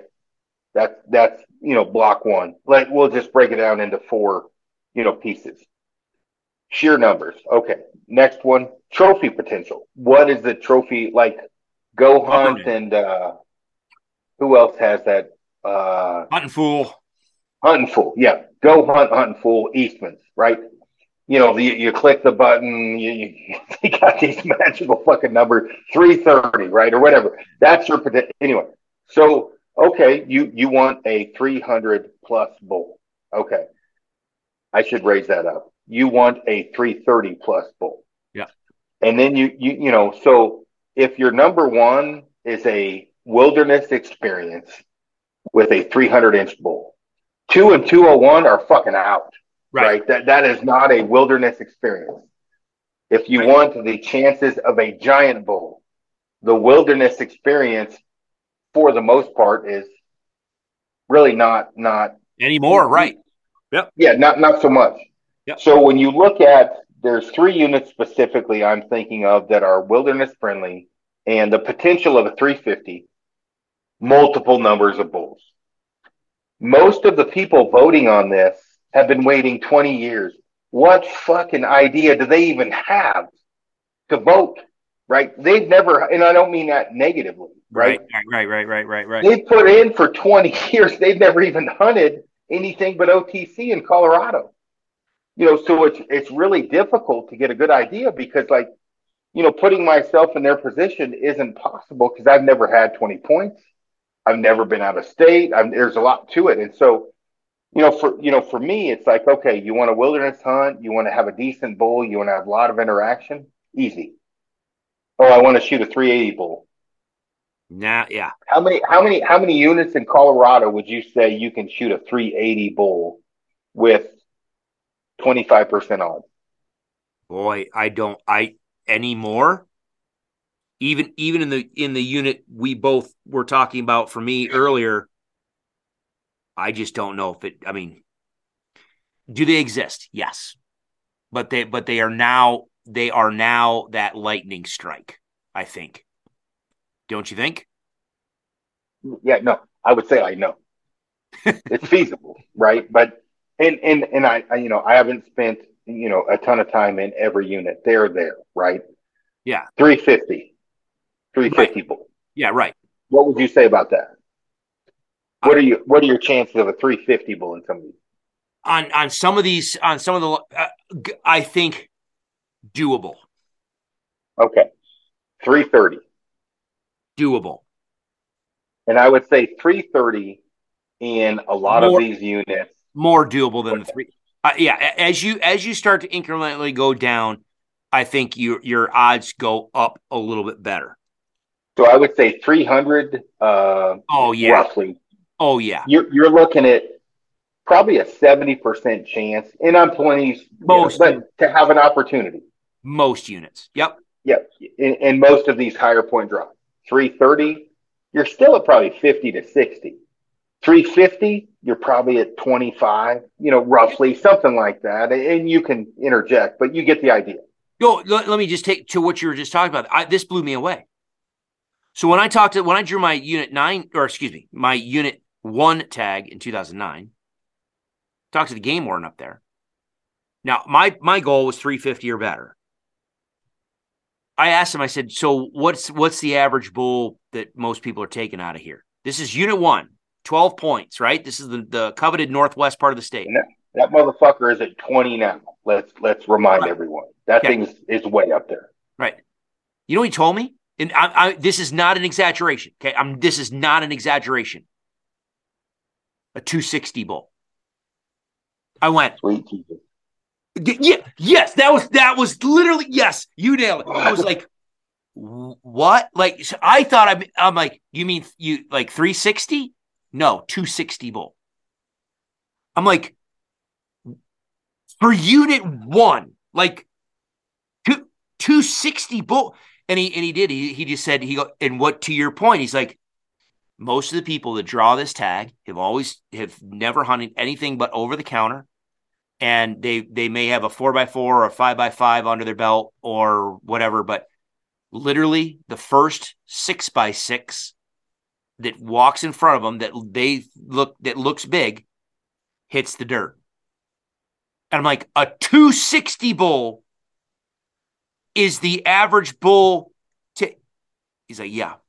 It blew me away. But then again, perspective. Again, here we go back to value sets.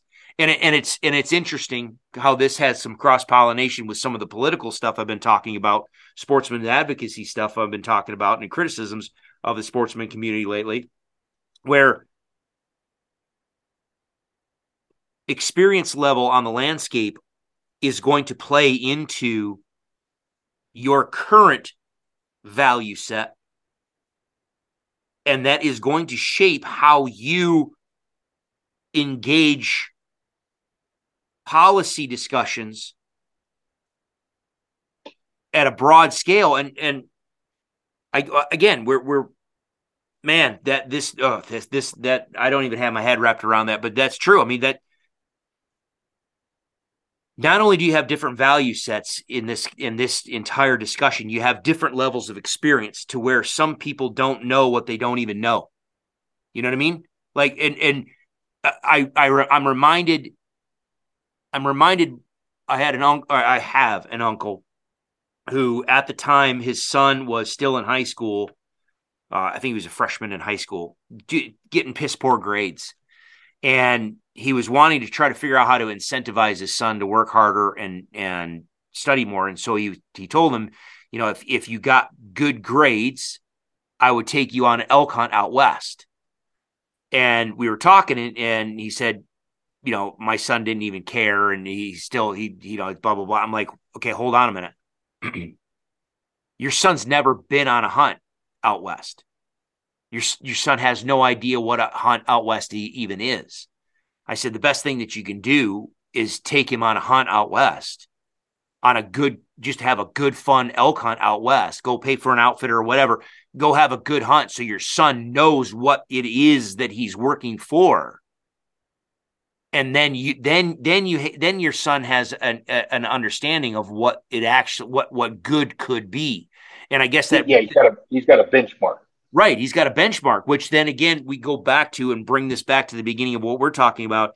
Our benchmark, and this is what's going to make this entire discussion around what happens in Colorado, and I think across the West, your benchmark, my benchmark, and my experience level, and we go back to the good old days, so to speak, and what we saw in the past and what we would love to see again someday, is drastically different than what maybe hunters that started 3 years ago, 5 years ago, hell, even 10 years ago, understand as their benchmark and their value set and their level of success, whatever that is playing into how they formulate their idea of what they want to see on the landscape from a policy change from the agency.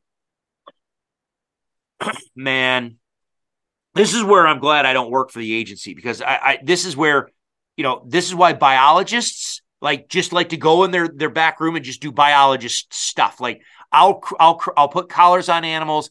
I'll get telemetry gear, and I'll just run mathematical models and statistics. And then I take those statistics, I reach out my little door and I hand it to the managers, and then I slam the door shut behind me and I go, la, la, la, la, la, la. I don't want it, because the manager is the one who has to take all that and freaking make the hard choice, stick their neck out, make a decision, and just get it chopped off. And here's, go ahead. No, and this is why, for me in the private sector, this is why I do enjoy the management side of things, that especially the habitat management, because I can move the needle in directions. Sometimes that direction's wrong, but I can do things. In this case, man, this topic, I don't think there is a winning solution. I don't think there's an answer. I really think all we're going to do is just trade evils. All we're going to do is just trade value sets. And just like what's that game with the three cups? Where's the right answer? We're just gonna move these cups around. It does it matter? No. I think though in Colorado with all of the units with what we talked about, I don't think we're trading cups if it's a very broad, organized, strategized game plan, meaning the high point units getting rid of points, complete restructure after 3 to 5 years. I don't think that's kicking the can down the road. Some of the other potential, anyway, I think some of it's putting a band-aid on a bullet hole. The one thing I would say that adds to this without, I don't want to get into the minutia of the issue here, but the perceived size of animals, the perceived hunt from social media. And I'll bring up a mule deer hunt. I had a guy with me who was a client. We're in the truck. We're driving out. This is a 190,000 acre ranch that we got. And we're on the way out and he's like, "Hey, what are we looking at? Like 190 type bucks here?" And I was like, stop fucking truck. And I was like, "What?" And he's like, "We look like 190s." And I'm like, no, we're not. He's like, "Well, I had a guy tell me that for this price, we should be seeing 190 deer." And I'm like, "Oh, that's what he said, huh?" And I'm like, "Okay." And as you know, I have a fucking pile of 135 to 165, 170 deer. So I'm like, "Hey, what's this deer score?" And I'm holding up my phone hypothetically right now. He's like, "I don't know, 180. I'm like, 150. "What's that one?" He's like, "I don't know, 190, 200. I'm like, 170. "What's that one?" He's like, "That's got to be over 200. I'm like, 176. And I'm like, "Look, motherfucker, you paid for this hunt because you have a legitimate chance of killing an animal every day.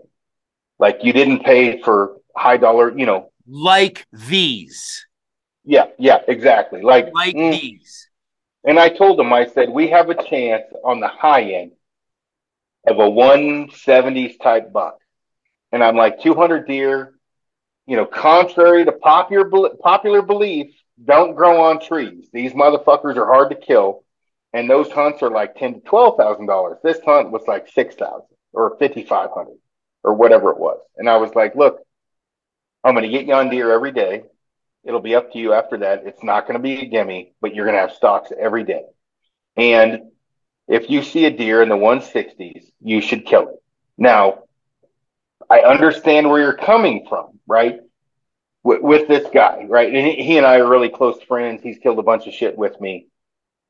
The thing with elk hunting that I'm kind of paralleling with this is how many of these decisions are based on the perceived size, the actual hunt they may be going on. Like a lot of that, because when you're drawing for 15, 16, 18, 20 years, you don't have any background. You don't have any, not everyone, but a lot of people. No, you know how many people have? They envision primos. If I'm going to put in for 15, 20 plus years, I ought to be having an experience like I watch on Primo's Truth, about hunting. That's literally, that's my expectation. And I don't know what those tags cost, but like some of the elk tags that you look at now are 15, 18, 20, 25, $30,000. So some of the people, and I'm not taking anything away from these guys, the very maybe newer onset famous hunters that don't have the experience may have paid potentially $18,000 to $20,000 to $30,000 for an elk tag, and there's nothing wrong with that. Nope. But that's a private ranch. Even on a high draw unit without a guide, somebody that knows what they're doing, the chances of you having an experience like that, squeezing a fucking hoochie mama, is not great. And I think I know that is part of the problem with some of this is the perceived idea, the perceived hunt they may have, all of that, which is 100%. The 260 bolt thing. Yeah, that's literally, again, this is what I get back to why I sit here and I look at this and I'm thinking, I've seen these surveys for the better part of 20 some years. I've been involved with these discussions repeatedly. When I lived in Colorado, was involved with sportsman's politics. And man, I think when people see they're not happy with what they have, they may or may not have a good reference point of a real grasp of what they actually have versus what they don't have. They think that I don't like what I have now, so something needs to change. The problem is just because something changes doesn't mean it changes in a positive direction. Like you can, what's the adage or the from a productivity and a work, just because you're doing something doesn't mean you're being productive. Like just because you're busy, just because you're active, just because you're moving doesn't mean you're actually doing something constructive and moving the needle and getting, doing better on the landscape for yourself or others. I think this is the same thing here. I'm worried that we're going to have the same trade-off. We have, I think, and I'm not saying this as a casting stones to Colorado residents, because I used to be a resident. I am now a Kansas resident. And I don't care what state you're in. Every resident of that state hates non-resident hunters. Like Kansas resident hunters hate non-resident deer hunters coming into the state, ruining all the deer hunting. I mean, it's just a standard basic, that's just the default position. Resident hunters hate non-resident hunters and want less non-resident hunters. I just am worried that we're going to make changes that just really don't do anything except set us up for deeper failure later on. But I could be wrong. No, I mean, who knows? I think the thing that with all of this is that there's got to be a change, I guess, like to sum all of it up. There has got to be something we have to do. And I go back to I make this great wrap up statement. You just come in, yeah, there's got to be a change. Well, I mean, there's just I with everything going on, and I'm not trying to simplify it. If we go the route we are going, right, it's not good. It's just not. So I just keep looking back at 15 years ago. Oh, dude, Jesus. I sit and I look, and that's just those. I mean, I've got other ones here. So in my studio, I've got in the garage, I got all my other elk, but these ones are the ones that are, well over 300 and just meaningful. Well, I guess he's not, but anyway, it doesn't matter. But, I look here and I look at across the all these animals and I'm like, son of a bitch. Like, well, show everybody those animals. Pan around real quick with your phone. Well, my phone's here. I'm on my computer. That's the problem. But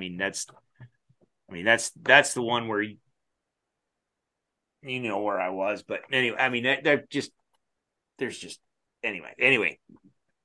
My point, I tell you what, let's do this. We've been rambling now for, was this like 3 hours now? Better than that. Let's see what people, let's see what the feedback is on this one. Because here's what's going to happen. I know what's going to happen on my end. I'm going to hate mail. No, but that's the thing, though. We've got this discussion. People, you and I are talking about this laughing because we know what the conversation is going to be. But the thing that I'm laughing about is people haven't listened to our latest 5 hour and change. I know I'm going to absolutely piss some people off in that one.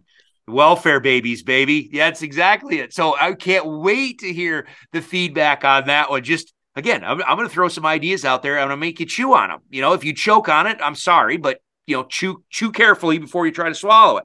So people are going to listen to the Kifaru Cast marathon, the 5 hour, whatever it is. Do you know, are you going to just put that out as one podcast or are you going to split it in half? Like, what are you going to do?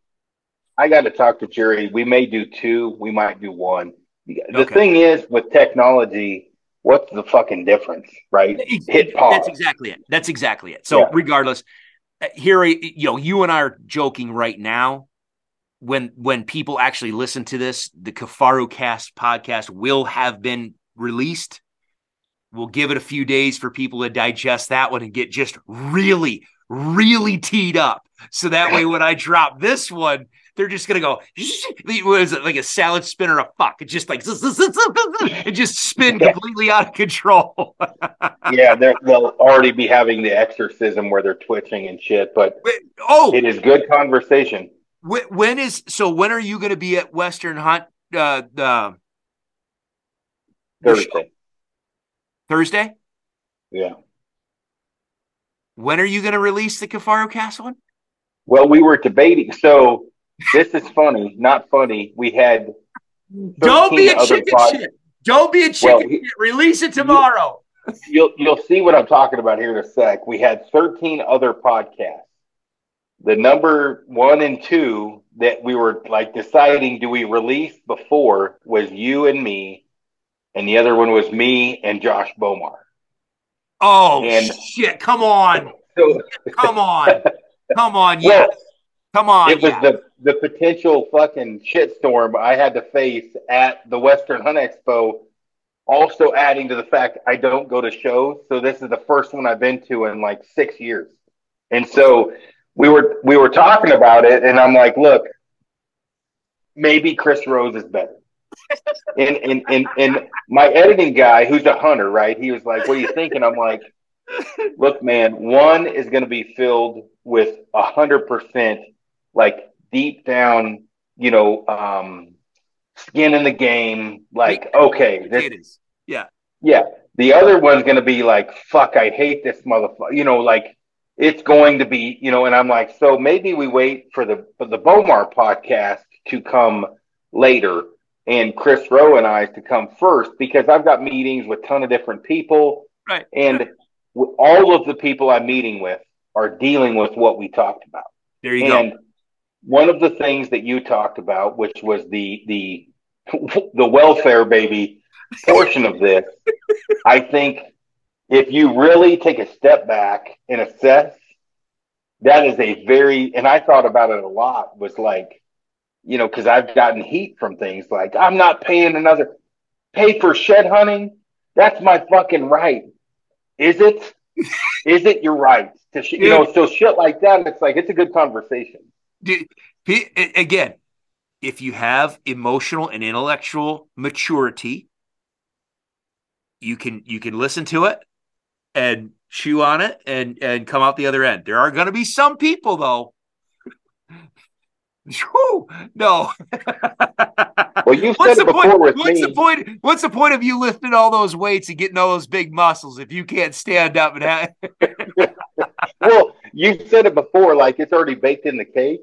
Right. I'm good, right? Like I don't mind. I'm used to it, but I think though that a lot of people that listen to that podcast 3 weeks after they have their temper tantrum, right, will probably think about it, be like, fuck, that made a lot of sense, because why I didn't say welfare baby.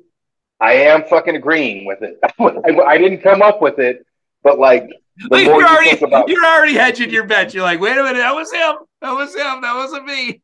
I've talked about, because I always bounce things off of people, and it's like, truly, you get the people that have that big tirade of, I'm not paying more, this is stupid, I pay their paychecks, I do this, I do that. And it's like, you should do some fucking math and a little bit of research, because you're really not doing that much.